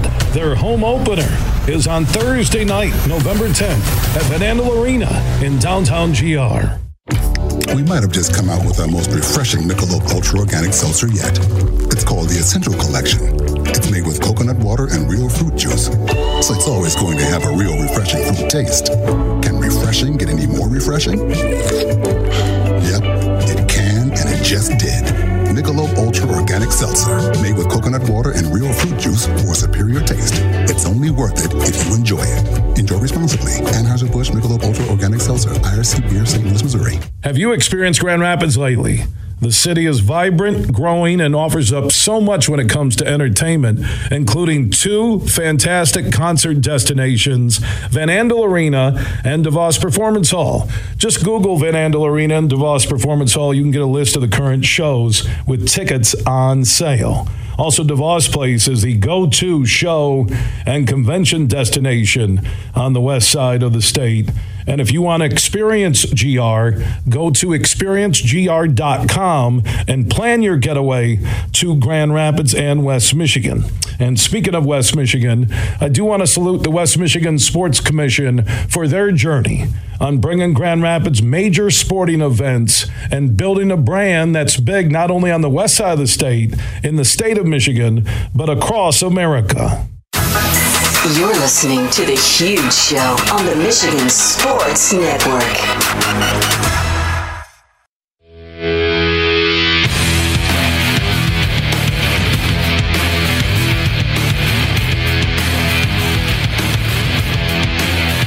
As much as I'd like to let Tool just keep playing, this is a sports show, ladies and gentlemen.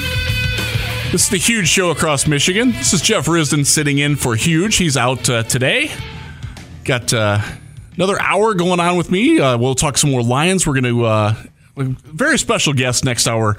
I am officially the Lions Wire's managing editor, but I also on the side do the Detroit Lions podcast. I'm the co-host once a week with my good friend Chris, and he will be joining us in the next hour for a couple of segments. We're going to basically give you a little taste of what we do on a weekly basis, and it's going to be fun. It's going to be a lot of good Lions talk. We see things a little bit differently, so we'll have some good discussion on that. But before we get into that, the Pistons tip off tonight. The NBA preseason is upon us, folks. And tonight is our first look. You get to see Jaden Ivey in a Pistons uniform. They're playing the Knicks tonight in New York. Even if you're not a Knicks or if you're not a Pistons fan, you can root against the Knicks. That's a really easy sell, folks. I mean, who likes who? You either like the Knicks or you absolutely despise them. And by the way, if you bet the under on the Knicks, 32 of the last 35 years they've gone under their projected win totals. Just keep that in mind. But I'm excited. Jaden Ivey tonight, Cade Cunningham. You can see Jalen Duran. I expect to see a lot of the rookie tonight. Look, that guy's fun. I actually saw him a couple seasons ago down at the EYBL. My son was down there playing with Bates Fundamentals, and I saw Jalen racking things up. So I'm excited to see him and how he does in his debut against NBA players. Man, it's a big jump for him. But there's a lot to like about this Pistons team. They're going to be a fun team. I don't know how much they're going to win this year. They're going to win more than last year, and this is a team that could potentially sneak into 7 or 8 seed in the East. The East is sort of turning around, but it's going to be fun, man. And I am looking forward to watching it. I will have that game on at home tonight. You can check that out. I believe it's on TNT. You can probably get it on the NBA app as well. But there's just so much to like about the Pistons. A lot of positive energy. The way Troy Weaver is building that team. If you're a Pistons fan, you got to be excited about what's coming. And like they have leapt well ahead of where the Tigers are in their rebuild. Based on where the Lions are at right now with their 1-3 record, that they could jump ahead of that too. So we'll get to that. But when we come back, we're going to talk to my good friend Chris, and we're going to have a little impromptu Detroit Lions podcast on the air here. Thanks for joining in, folks.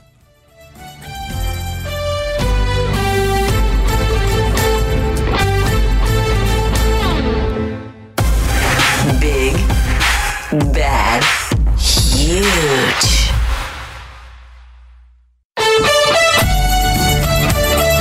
The following is a presentation of the Michigan Sports Network. Tuesdays on the Huge Show across Michigan are brought to you by the Soaring Eagle Casino and Resort in Mount Pleasant, Michigan. Book your getaway today at SoaringEagleCasino.com and also download the Eagle Access app. And they now have live sports wagering inside the Ascend Sportsbook and nightclub inside Soaring Eagle in Mount Pleasant. And if you want to get an update and buy tickets to all the great indoor shows, find out about the promotions and the giveaways, go to SoaringEagleCasino.com and download that Eagle Access app. Tuesdays on the Huge Radio Network are presented by the incredible Soaring Eagle Casino and Resort in Mount Pleasant, Michigan.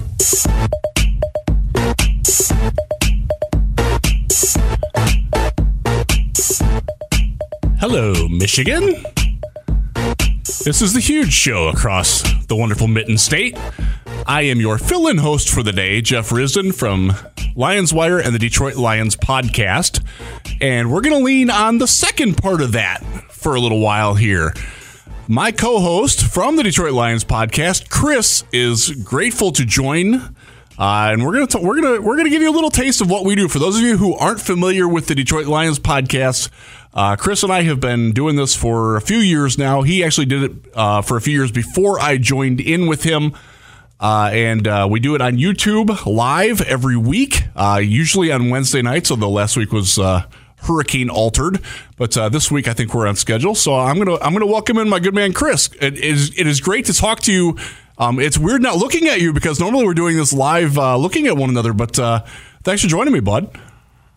Yeah, absolutely. You're the man behind the controls this time too. It's a little weird for me, Riz. Yeah, I want to have the button that special teams coach Dave Phipp kept hitting, but we can't do that because this is radio. This isn't the interweb where we could work a little bluer. Chris, I'll keep my fingers off the buttons. Yes, thank you. Chris, I want to get your pulse on it. I'm conflicted, and we've had this conversation behind the scenes, but the Lions have the number one offense in the league, and they're doing it without some key pieces, and that's fantastic. I'm super excited about that. But then you go and you got the worst defense in the league, giving up the most points in the league. Like, where's your head at on the balance between that? Like, are you feeling great about the offense, or does the defense just weigh you down and you can't take the good part of the offense? Well, this is a tough time to be on for the first time, Riz, because things are kind of crazy in Lions land. You know it. It's really, you feel torn in two directions. And I want to kind of talk about that whole thing of the number one offense, because a lot of times it's how you measure something. And we're talking about, oh, yeah, they're the number one because they scored the most points. But if you look at team grades like PFF, the offense is ranked 14th. Not to say that there's something wrong there, right? There's some efficiency things that they're overachieving, baby. Yeah. There's some things that happen offensively along the way, but you can't ask that team to score more points, right? So we can I think agree that the offense is humming along as it should be, and you can't ask for a whole lot more. I mean, you hope for it, but you can't ask for it out of them. The defense, 1-3, right? You can score a lot of points, but when you let them score that many points, it just sucks the wind out of you. And it goes back to, last year a lot of the fingers were pointing at Jared Goff. It's the offense. It's Jared Goff. He's not the guy. He's not our quarterback. We need. I heard so many people yelling for Malik Willis and other potential prospects out there in the offseason. And Goff has shown kind of, no, this is all we needed was an offseason. We need a little time, a couple pieces of talent. We're in good shape. J-Mo hasn't even shown up yet. We're good. But now it's the defense, and it's maddening. If anything, Lions fans know that this team can be just maddening. How do you get to last year where it was a patchwork of rookies, undrafted free agents? Our friend Jerry Jacobs, right, goes out there, balls out, number 3, I think, rookie cornerback in the league. Same coaches, same coaching staff. And that defense showed up and played extremely well. If that defense was playing for this team right now, we could be. Oh, we're 3-1. 3-1, 4, bro, maybe even. I mean, that's crazy. It's so hard to think that even a 25th or 26th ranked defense could have put this team over the top on the win column. But yeah, that's how do you score 45 points and lose and lose to Geno? Like, how do you lose to Geno Smith, man? Like that's. And 2 rookie tackles. Now give them credit that their rookie tackles played pretty well and bottled up Charles Harris especially well. Aiden Hutchinson didn't have a great day either, and that's kind of where I want to go next. Is Aiden Hutchinson's catching a lot of flack. We have our Detroit Lions podcast Patreon Slack, and we have some interesting arguments in there about what's going on with Hutchinson. How should we be concerned? Should we be, give him a bit of a rookie pass because he's playing injured?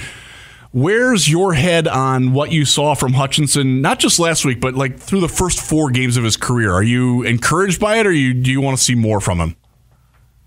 Sure. I'll go back first. Just when you talked about getting beat by Geno Smith, I had flashbacks to the Matt Flynn Packers game. So as you know, I still have never seen that game. That is the one Lions game in the 21st century that I did not see. I lived in Houston at the time, and my family went and rode. My kids were little. We rode the what's the Christmas story? The train, the Polar Express. We drove to Dallas and rode the Polar Express that day. So I heard it on the radio, but I didn't see it. And I actually do have to watch that sometime because somebody dared me to do that. We won't talk about that. Do you remember this? Do you remember the score? I remember the 550 yards for Matt Flynn that got him a big payday, but of course it's the Seahawks. But do you remember what the score was? I felt like Stafford played a heck of a game that game, and it was a blow the roof off score that we lost too. Oh, shudders. Oh, yeah. So yeah, that's not fun. So let's get back. I want to hear your thoughts on Hutchinson before we jump off that bridge again. Yep. So Aiden Hutchinson, he's a guy. Most folks who listen to the podcast know that I'm a Michigan guy. Grew up a Michigan guy, has some family ties and so on to the school.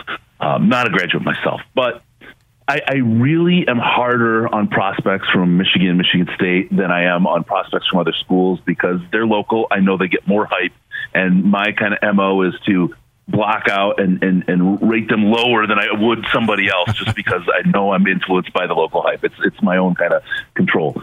I look again at PFF and I say, okay, Hutchinson, he's only a 57.5, right, out of 100 score overall. And I can say, okay, that's not performing what you want out of a number 2 overall pick. You expect more. But by the same token, we saw him against Georgia, and once Georgia shut him down, the whole line went to bed. And if you look across the other side of the line, you're seeing Charles Harris, who had a great year last year for him. He's down at like a 56 PFF score. He's not making the pressure that you want from the other side. They are able to concentrate and scheme against Hutchinson. You've got Okora as a starter in there who's really lowly ranked. I mean, your best person on the defensive line is Aleem McNeil. And he's your nose tackle. Yes. I don't know how that's going to help break Hutchinson free. I know Coach Campbell talked about schematically changing things a little bit for Hutchinson, and going forward. I don't expect to see anything until after the. But Aiden Hutchinson is a guy who has a ton of talent. He is super hyped, has a super high motor, has a huge upside, a huge ceiling, and isn't producing because it's a team game. In my mind, I don't think that that he doesn't have the tools. I think he's a rookie in a very, very difficult situation, and now you have the coaches trying to put him in a more advantageous situation that he can take advantage of those talents to get at the quarterback. We saw it against Washington. Those are big boys he was playing against. Those that's not some fourth string JV offensive line in Washington that he'd be. He's got talent. It's just that we're not seeing him schematically, and we're not seeing the rest of the line put the pressure on. If Charles Harris could draw a double, Hutchinson's going to break free. McNeil's in there and knocking things up. But again, he's a nose tackle, right? I mean, what do you want? It's a tough road for Hutchinson, and I think because of that and these line troubles, we talked about it in the Patricia years as well. When you have problems getting pressure, that exposes the heck out of your secondary. Yeah, and it certainly was exposed. And you brought up Jerry Jacobs, a friend of the podcast. He's been on with us a couple of times. He came to our training camp party this year and offered just rays of sunshine. Jerry should be back. He's probably going to get activated tomorrow, which means that he'll be back within the next 3 weeks. How much impact do you think he's going to have on the defense? I think it's huge, and I think he's going to immediately take Amani Oruware's spot. And I think Amani, to his credit, Amani's a lot more talented than he's been playing these last 2 weeks. I would agree. And there's obviously something wrong with our guy. We know there's a back injury. We've seen him on the ground a couple times, slow to get up with what obviously looks like some kind of back thing. I'm the doctor, but it looks like some kind of spasm action going on, right? And the poor guy, he is not performing anywhere near where he has historically. There is something else going on besides the skill level of Amani. I think he's holding that spot until they can get somebody in to fill for him. I think Jerry's going to step in. And I think, frankly, the Jerry and Jeff Okudah connection are huge. Those guys are so connected as friends and as players that, and as the grind, right? I think Okudah probably owes a little bit of his grind mentality of coming back the way he did to Jerry and his influence on him. There's a good symbiosis between the two of them, and I'm really excited to have Jerry across from Okudah. I think it's going to bode really, really well for the corners in this defense, and it's going to help us out a great deal, especially with Tracy Walker out for the season. Yeah. Talking with Chris, my co-host from the Detroit Lions podcast. This is Jeff Risdon from the Lions Wire and the Detroit Lions podcast. And if you're curious, we did a couple of really great interviews with Jerry Jacobs, and Dan Miller also joined us from the training camp party. Look on YouTube for the Detroit Lions podcast training camp party, and you'll check Jerry out, check Dan Miller out. It was a great show. He offered a lot of fun stuff. And to your point, He and Jeff, he lived with Jeff Okudah for a brief time. They have rehabbed together. They've worked hard together. They pick one another's brains. You're getting a lot of potential spark coming back on defense. If not this week, then certainly after the break.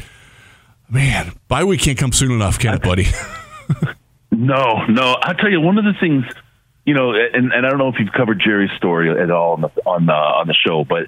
He comes from a tough place. His no dad in his life. His mom passed when he was 11. He was raised by his sister, got into trouble, had to go to junior college, balled out, national championship, plays Arkansas State, balls out, goes to Arkansas, COVID hits, gets an injury, takes the COVID opt-out, ruined his draft chances. He's always like 2 steps forward, 1 step back kind of a guy, and he's always had to fight and grind and push harder than anybody else. And I think that kind of attitude that grit, fits exactly the Dan Campbell mode, but I also think that's exactly the kind of fit that helped Okudah. That's what I'm talking about. The thing that Jerry brings is a lot more than his 4% body fat and physical play style. Ridiculous. He brings a lot of attitude to that defense, and I think that's going to be great. So yeah, optimal time coming for the bye week. You got to get through the Patriots, don't we? Aren't they first? They are, I just talked to our good friend Mark Schofield, who's been on with us a few times on the Detroit Lions podcast, and he picked the Lions to win. and I'm feeling it, man. I got enough Honolulu blue Kool-Aid to send me home today. I'm feeling this win this week. We got to. You can't lose to Geno Smith and then lose to Matt Patricia running the offense. That's just can't happen. Can't happen. All I want is the Lions to carry Dan Campbell off the field so Patricia experiences it twice. The whole Jim Schwartz thing where he was carried off by his... there's an indelible image for us all. Exactly. Yeah. I'm just... We saw Bailey... Yeah, so we did the Senior Bowl together. We did the shows from there, and we saw Bailey Zappi. Like, this is not a guy who's without some ability. Yeah, and we saw. I mean, if you saw the game this week, he stepped in and he played a lot better than most, third string quarterbacks or backup quarterbacks stepping into the line of fire. It was a close game. I mean, he didn't play poorly at all.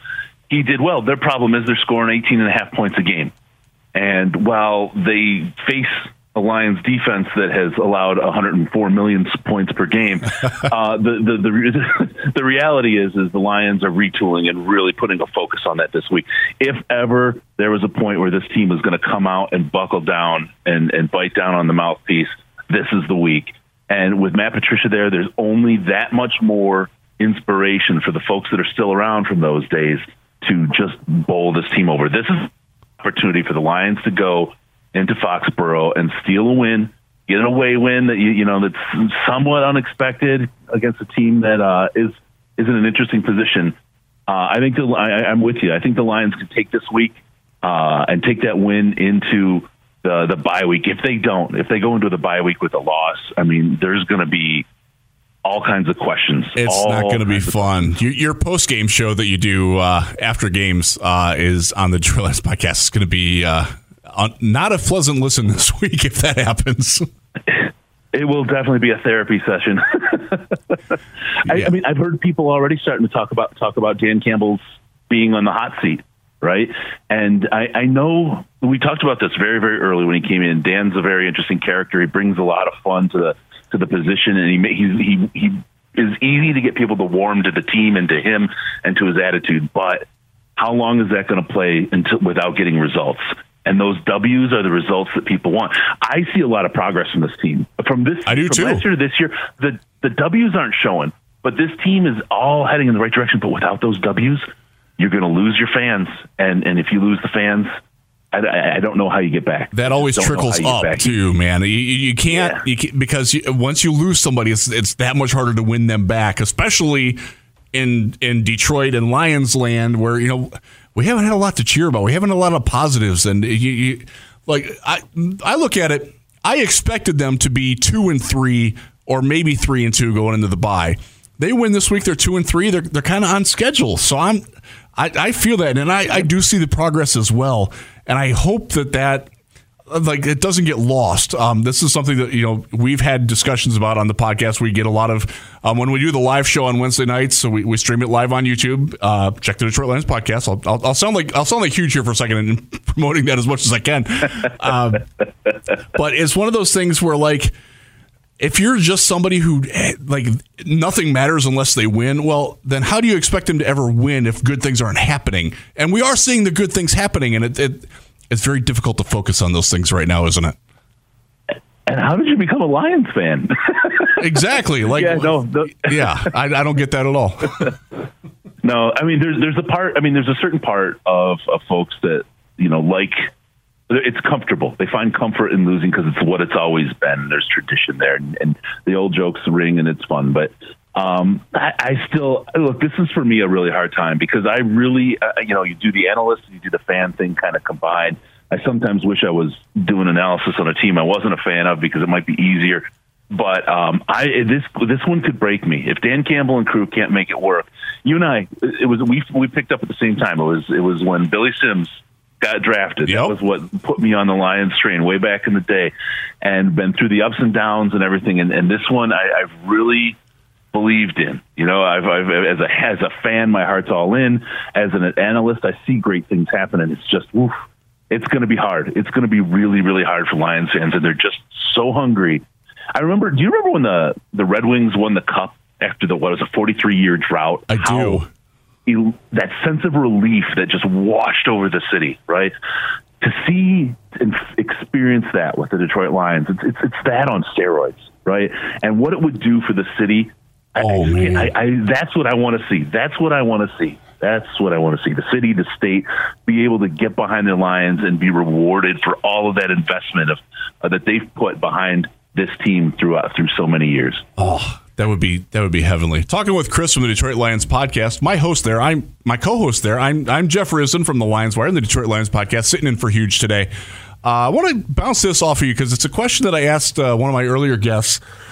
Aaron Glenn's under a lot of heat right now, and there's a lot of people who are wondering how in the world can he be a head coaching candidate when he's so god-awful as a defensive coordinator. And I made the argument that it's a different kind of job, and just not being a good coordinator doesn't necessarily mean you can't be a good head coach. And talked to Jeremy Reisman about that, and Jeremy kind of agreed with me. Where do you see that? Do you think that holds water, or am I loopy there? No. There's different skill sets, and I talk about leadership and that kind of stuff as part of the show. One of the things, people get promoted because they're really, really good at something. And if I look at the business world, someone's a really good Excel person and they do all kinds of Excel things, and they're so good at it, they get promoted to be the leader of the Excel team. And all the Excel people, they have to lead, and they have to let them do the work. And often they don't. They think they have to do it themselves because the people don't do it up to skill stuff, and they wind up not being a good leader. And the opposite is true too. Somebody could be pretty poor or come from a Microsoft Word world and have to lead the Excel team. But if you have the skills to be able to deal with people, be a good leader, trust your staff to do great things, you can do a great job as a leader. So from a head coach perspective, I have no doubt that he could fall into a position like that. My thing is, just because based on his adjustments that he's made as a defensive coordinator against teams this year, people talked about him not being with the team because he was going to be head coach next year. I think there's potential that he's not with the team, but he's not because he's a head coach. I think that's where the big risk is, and I don't want to see that for him. I think he's a talented guy. He's got a lot of brains, but this week, the two things, and Dan Orlovsky pointed out one of them, the press man, Patricia, failures just relived on the same plays over and over, players in the wrong position, an inability to recognize different tendencies or repeated plays and fail the same way, the same movement by the players. Those are adjustments that you have to make. And when those things happen in the first and the fourth quarter, the same play, and you adjust the same way and you fail to it the same way, those are adjustments that didn't happen at halftime, they didn't happen in the quarters, and those are failures of a coach. Those are things that you have to see and you have to be able to adjust your defense to react to. And if you can't adjust your defense, I don't see him being elevated to the role of a head coach, even though he may have the skills. You can't. How are you going to adjust the rest of your team? How are you going to adjust your coaching style? And that's a tough sell to the guys that you're going to have working under you too. Is he going to not do anything with how much autonomy? And there's a whole lot that goes into that. Chris, I can take a little break here. Can you stick with us through the break and do another segment with us? You got it, Riz. Awesome. So we will be back after a little bit of break here with Chris from the Detroit Lions podcast here on the Huge Show. From St. Joseph to Midland, this show is huge. In the den. It's a new day to celebrate and be free. It's a new day full of excitement because it's a new day for winning only at Soaring Eagle Casino and Resort. It's a new day at SoaringEagleCasino.com. October 4th brings back a ton of iconic memories for Tigers fans. It was on this date in 1925 that Harry Heilman collected 6 hits in a doubleheader to edge out Tris Speaker for the batting title. Heilman would finish the year batting .393. In 1945, the great Hank Greenberg hit a 3-run homer to help the Tigers to a Game 2 win over the Cubs in the World Series. Detroit would go on to beat Chicago to win the franchise's second world title. It was also on this date in 1987 when Frank Tanana pitched a complete game 1-0 shutout of the Blue Jays at Tiger Stadium to hand Detroit the AL East. And finally, in 2012, Miguel Cabrera became the 15th player to ever hit for the Triple Crown, and the first since Carl Yastrzemski in 1967. Huge here for Van Andel Institute Purple Community. Now, they're a grassroots fundraising network powered by the volunteers who support VAI's mission to improve health now and in the future. Learn more at purplecommunity.org. Imagine this. Winning big at Soaring Eagle and digging for gold every Friday in October for your chance to score up to $5,500 in cash or premium play. Hourly winners from 7 to 11 p.m. each week. And on October 28th, all the prizes turn to cash. See what you'll dig up. Only at Soaring Eagle Casino and Resort. Your getaway reimagined. Visit SoaringEagleCasino.com for complete rules and details. Bill Simonson here for my good friend Tom Rosenbach. Now, he's a managing partner at Bean Carter. They're one of America's top accounting and business firms. They're based in downtown Grand Rapids. They now have merged with Dorn Mayhew from the east side of the state, and they're stronger than ever before in the state of Michigan, the Midwest, and coast to coast when it comes to your accounting and business needs. Find out more at beangarter.com. That's BEENEGARTR.com. Also, Tom has stepped up with $1,500 in cash in the Beat Huge Pro Football Picks contest. Now, if you beat my picks just 1 week, you'll be in the drawing at the end of the pro football season for $1,500 in cash from Tom Rosenbach and Bean Carter. Thursday night game is always a freebie. You have until Sunday morning to play every week through the big game. You can play once or play every week. Do what you want to, but get your picks in now at thehugeshow.net. You're listening to The Huge Show on the Michigan Sports Network.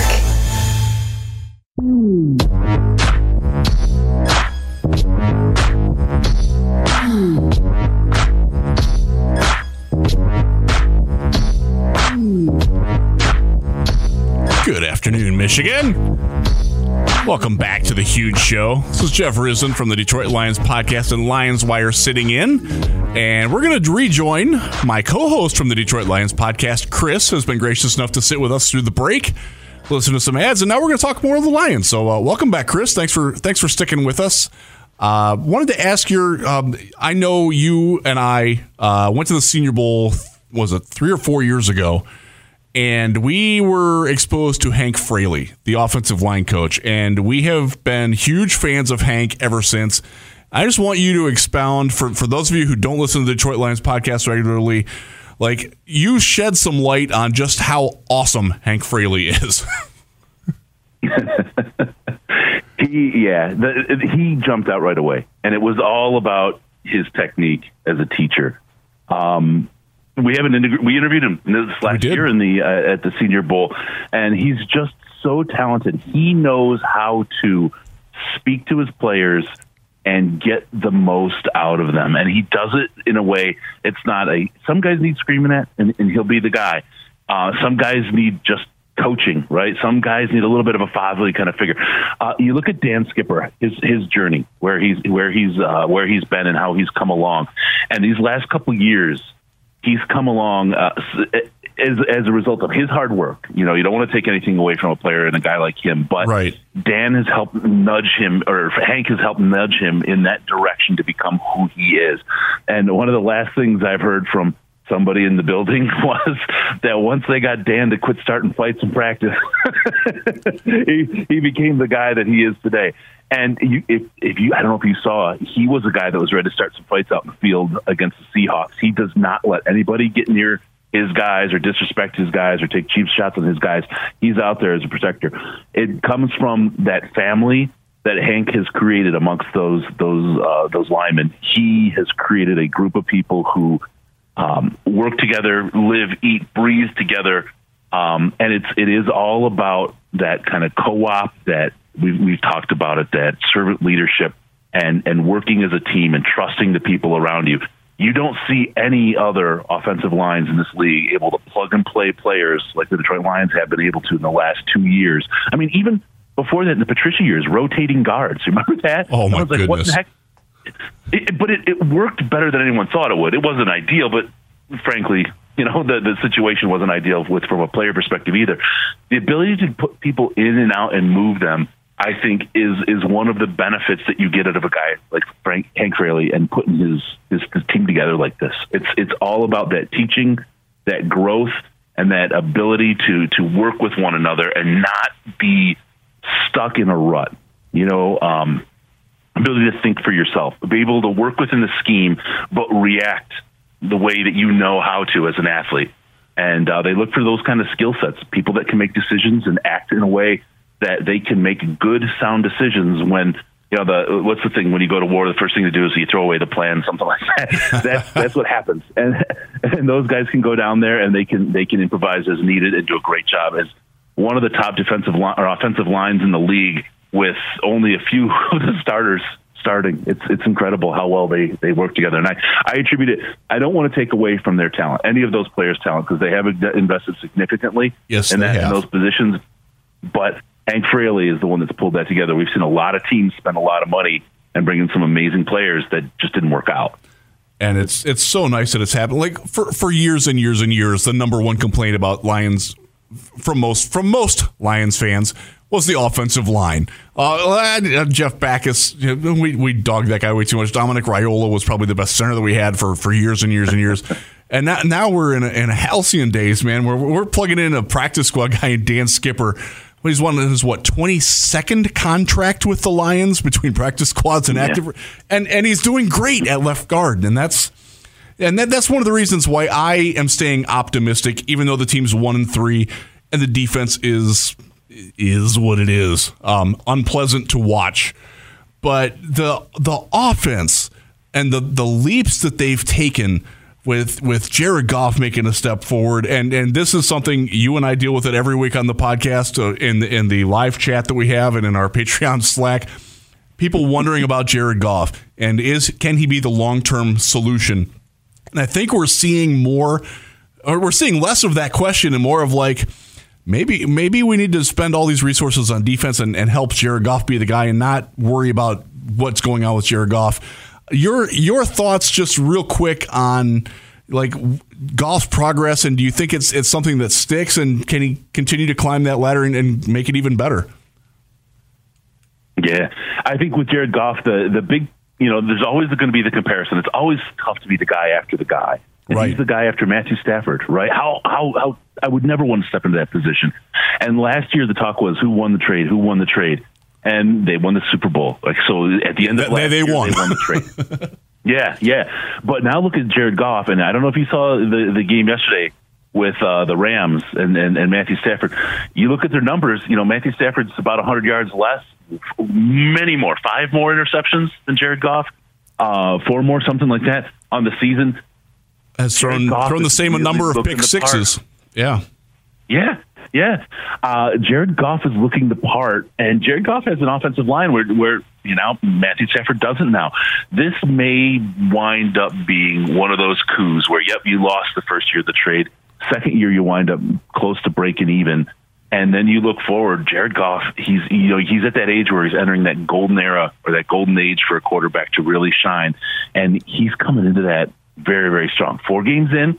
We've got a lot of season ahead to see what he has, but if he continues to play at this level, I think he earns himself another contract and a whole lot of optimism from Detroit Lions fans. Yeah, and he's still under contract for a couple more years, so we have time to wait that out. But I'm very encouraged, and as you know, and anybody who's listened to the podcast knows, I was not the Jared Goff guy. I thought he was a placeholder. I thought they were going to draft somebody this year, but Brad Holmes is still steadfast that Jared Goff is the guy, and he's starting to look more and more like it. And it's rewriting some narratives, and by the way, it's fun to watch those narratives change. The Jared Goff was a complete bum that had to go, and now we're seeing people like, you know what? I'm still not sold that he's a long term, but dang, he's playing well. Like that's progress, and I'm happy about that. Well. And I'll tell you, on the contract thing, this is the year that he earns or loses that contract. Because if he doesn't do it, right. Goff is not the guy this year. They will go get somebody else. And because this is the year they have the capital to do that, the 2 first-round picks and everything else. After that, it's going to be a lot tougher to be able to pull, your number to get your guy. I think this is the year. This is the make-or-break year for him. And that's why I talk about the contract. And they'll sign him early, I think, too. I think they'll sign him a year early and hopefully get a little bit better deal because – look, the quarterbacks are expensive. It's easier to sign them now and not pay, and pay later. Yeah, that price tag never goes down, does it? No, it doesn't. Yeah. So let's talk real. This is weird because normally you're the one that does the talking, like coming out of things. So I'm talking to you, and it's a lot of fun. This is a little taste of the Detroit Lions podcast with Chris and Jeff. You can catch us. Yeah. We're going tomorrow night, right, buddy? Yes, sir. It's tomorrow night. Check it out on YouTube. As Bill Simonson often says, the huge one, who I'm sitting in for today. Look it up on Google it and look it up on YouTube, and you will find us, and you can watch us live and interact with the show. Click the like and subscribe buttons too. I know that just annoyed a heck of a lot of people who are regulars of the show, but we got to have a little bit of fun with it. You talked when we were talking about Hank Fraley about the servant leadership concept, and this is something that you've. First off, you are a very educated man, and you have a life outside of football that leads you down these roads. But can you talk a little bit about the concept of servant leadership and how it applies to the Detroit Lions? Because it's something that I don't think gets talked enough about outside of our little bubble. Yeah. So servant leadership is one of those things that there's a series of kind of principles like any leadership piece, but the idea is that you treat people with humility, respect. You want them to get the best out of them. You think about different types of leaders, or the coaches, the visionaries, those types of things, democratic leaders. How do those work? There's certain tenets of a servant leader that you really need to have. And in a modern kind of environment, and servant leadership it's probably 30 or more years old as far as the way it is, but it's really come to its fore recently. It's about listening to your people, allowing your people to perform at their best, having empathy for them, having self-awareness, but taking in input from everybody. If you watch Hard Knocks, you saw it when they were talking about the players that they wanted up for cuts. You started with the guys who were down the food chain a little bit, and they listened and got their insights. Why? Because they see things and they interact with those guys differently, and they have a different set of inputs that they can provide to that conversation. And then once they've done that, they start to hear the guys up the food chain, and they can validate what they saw or didn't see and learn from those guys. It's, you talk about next man up on the offensive line. It's like that in the coaching staff as well. You build a staff where people can move up, can grow, can get better, and have an opportunity to learn and achieve at the level of their superiors in the organization. It gives them an opportunity, it gives them something to shoot for. It gives you an opportunity to get much more talent than only one person can provide. And it gives people an opportunity to move up. And even if they move out of the organization, that's okay, because you become an employer of choice, they call it, a place where people want to go work because they know they're going to grow, they're going to become better, and they're going to be engaged for who they are, what they bring, and what they know at that organization. And I saw that in day one, when Holmes and Campbell were talking about how they lead, and everybody was asking, but who's got the decision? Who's in charge? Is Rod Wood making football decisions? It's sure.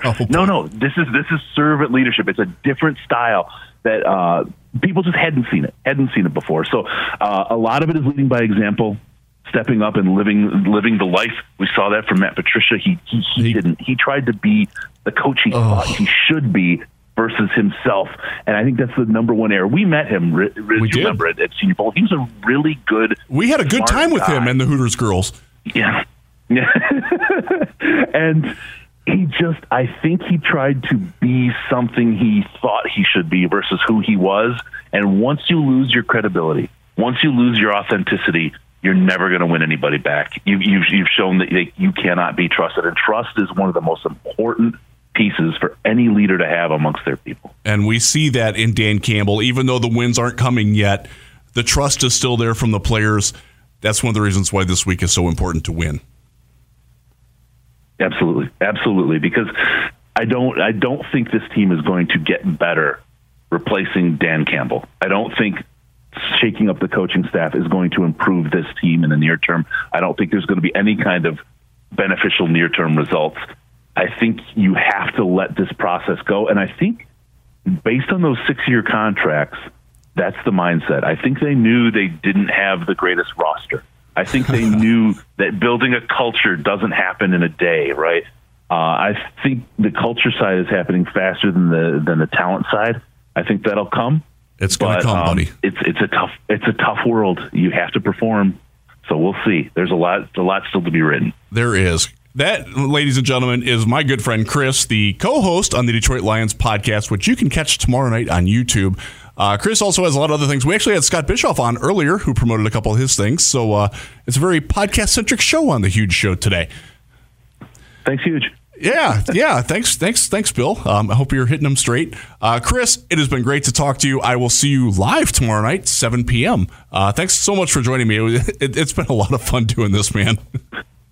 It has been. Thank you, Riz. Appreciate the opportunity. Thanks for having me on. Love talking to you anytime, brother. My pleasure. Again, Detroit Lions podcast. Check it out tomorrow night. We got one little segment left. We're going to wrap up the day and look forward a little bit to what's going on for the rest of the time here. This is Jeff Risdon on The Huge Show. Come on back.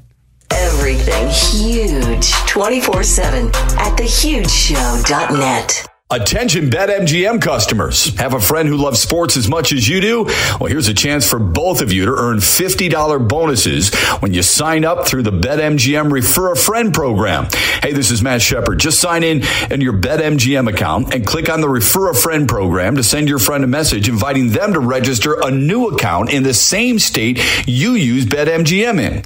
Once your friend signs up and makes a deposit, they'll receive a $50 bonus. And once your friend places a bet with their bonus and the wager is settled, you'll receive a $50 bonus as well. Share the excitement and get a $50 bonus every time you refer a friend to BetMGM. Visit BetMGM.com for terms and conditions. Must be 21 years of age or older to wager. Michigan only. All promotions are subject to qualification and eligibility requirements. Rewards issued as non-withdrawable site credit. Site credits expire in 30 days. Gambling problem? Call 1-800-270-7117. Excludes Michigan disassociated persons.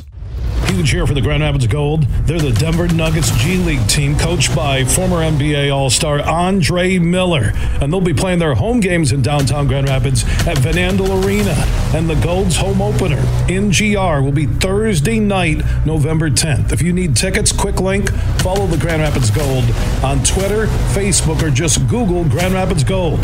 Their home opener is on Thursday night, November 10th at Van Andel Arena in downtown GR. Whether it's jackpots or colors of the rainbow, 7's a special number. At Meijer, it's no different. Get more for your money with 7 for $7. No luck required. Mix or match specially marked items. Buy 7 or more and get each for $1. From Campbell's tomato soup, Meijer frozen vegetables, to Meijer facial tissue. There's so many ways to 7 for $7. Plus, locally grown large jack-o'-lantern pumpkins are buy one, get one 50% off. Shop the same low Meijer prices in-store and online. Exclusions apply. See the deals in the Meijer app.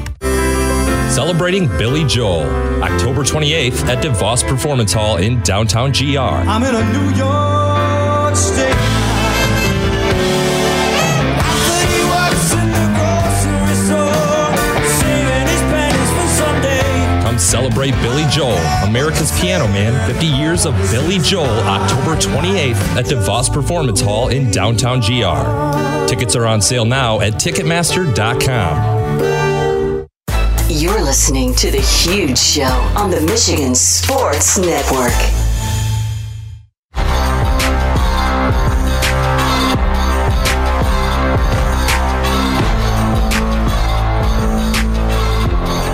We are back on The Huge Show across Michigan. This is Jeff Risdon from the Lions Wire and Detroit Lions podcast. Sat in for Bill today. Had a great time sitting in here. Thanks for joining me for the 3-hour ride here on the Huge Sports Network. Special shout out to those of you listening on WHTC 99.7 out in Holland, where I live. I am on there frequently, daily, listening. So, been a good time talking to you all. We talked a lot of Lions. We had some great guests today. The number one thing I want to wrap with the whole Lions concept, you got to be a little bit patient with this team. Look, I know we got excited from Hard Knocks.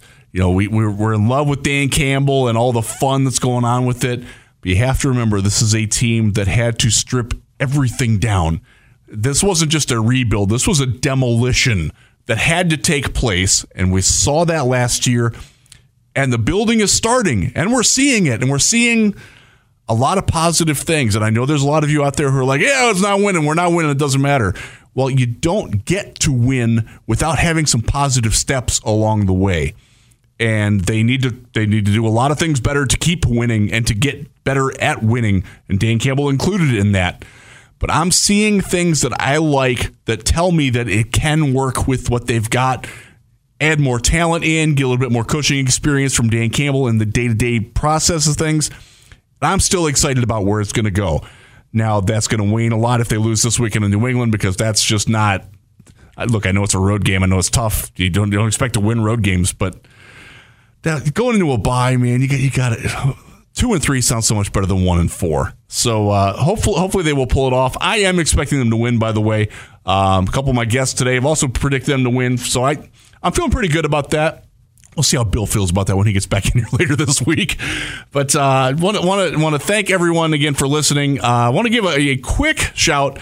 My son is a basketball player, but he has also started playing men's volleyball recently, and there's a growing cadre of boys volleyball around the state of Michigan, and it's becoming a bigger thing. And if you have a son who's going to get cut from the basketball team or wants to try something different, I cannot encourage you enough to get your kids, find a local spot. My son plays out of Impact here in Grand Rapids. Please check it out. It's a growing sport. The MHSAA is looking at adding it. If your son wants to play, get him out there and have him play. By the way, it's a great way to pick up girls. It worked for me. Met my wife through volleyball back in college. It's awesome. Again, it's so much fun. I want to give a quick thanks to all the guests that I had today: Jeremy Reisman, Scott Bischoff, Mark Schofield, and Chris from the Detroit Lions podcast. We will be doing this again sometime in the near future, but you get another guest host tomorrow. It won't be me, but Bill will also be back later in the week, and we will talk more Lions, and go Chicks.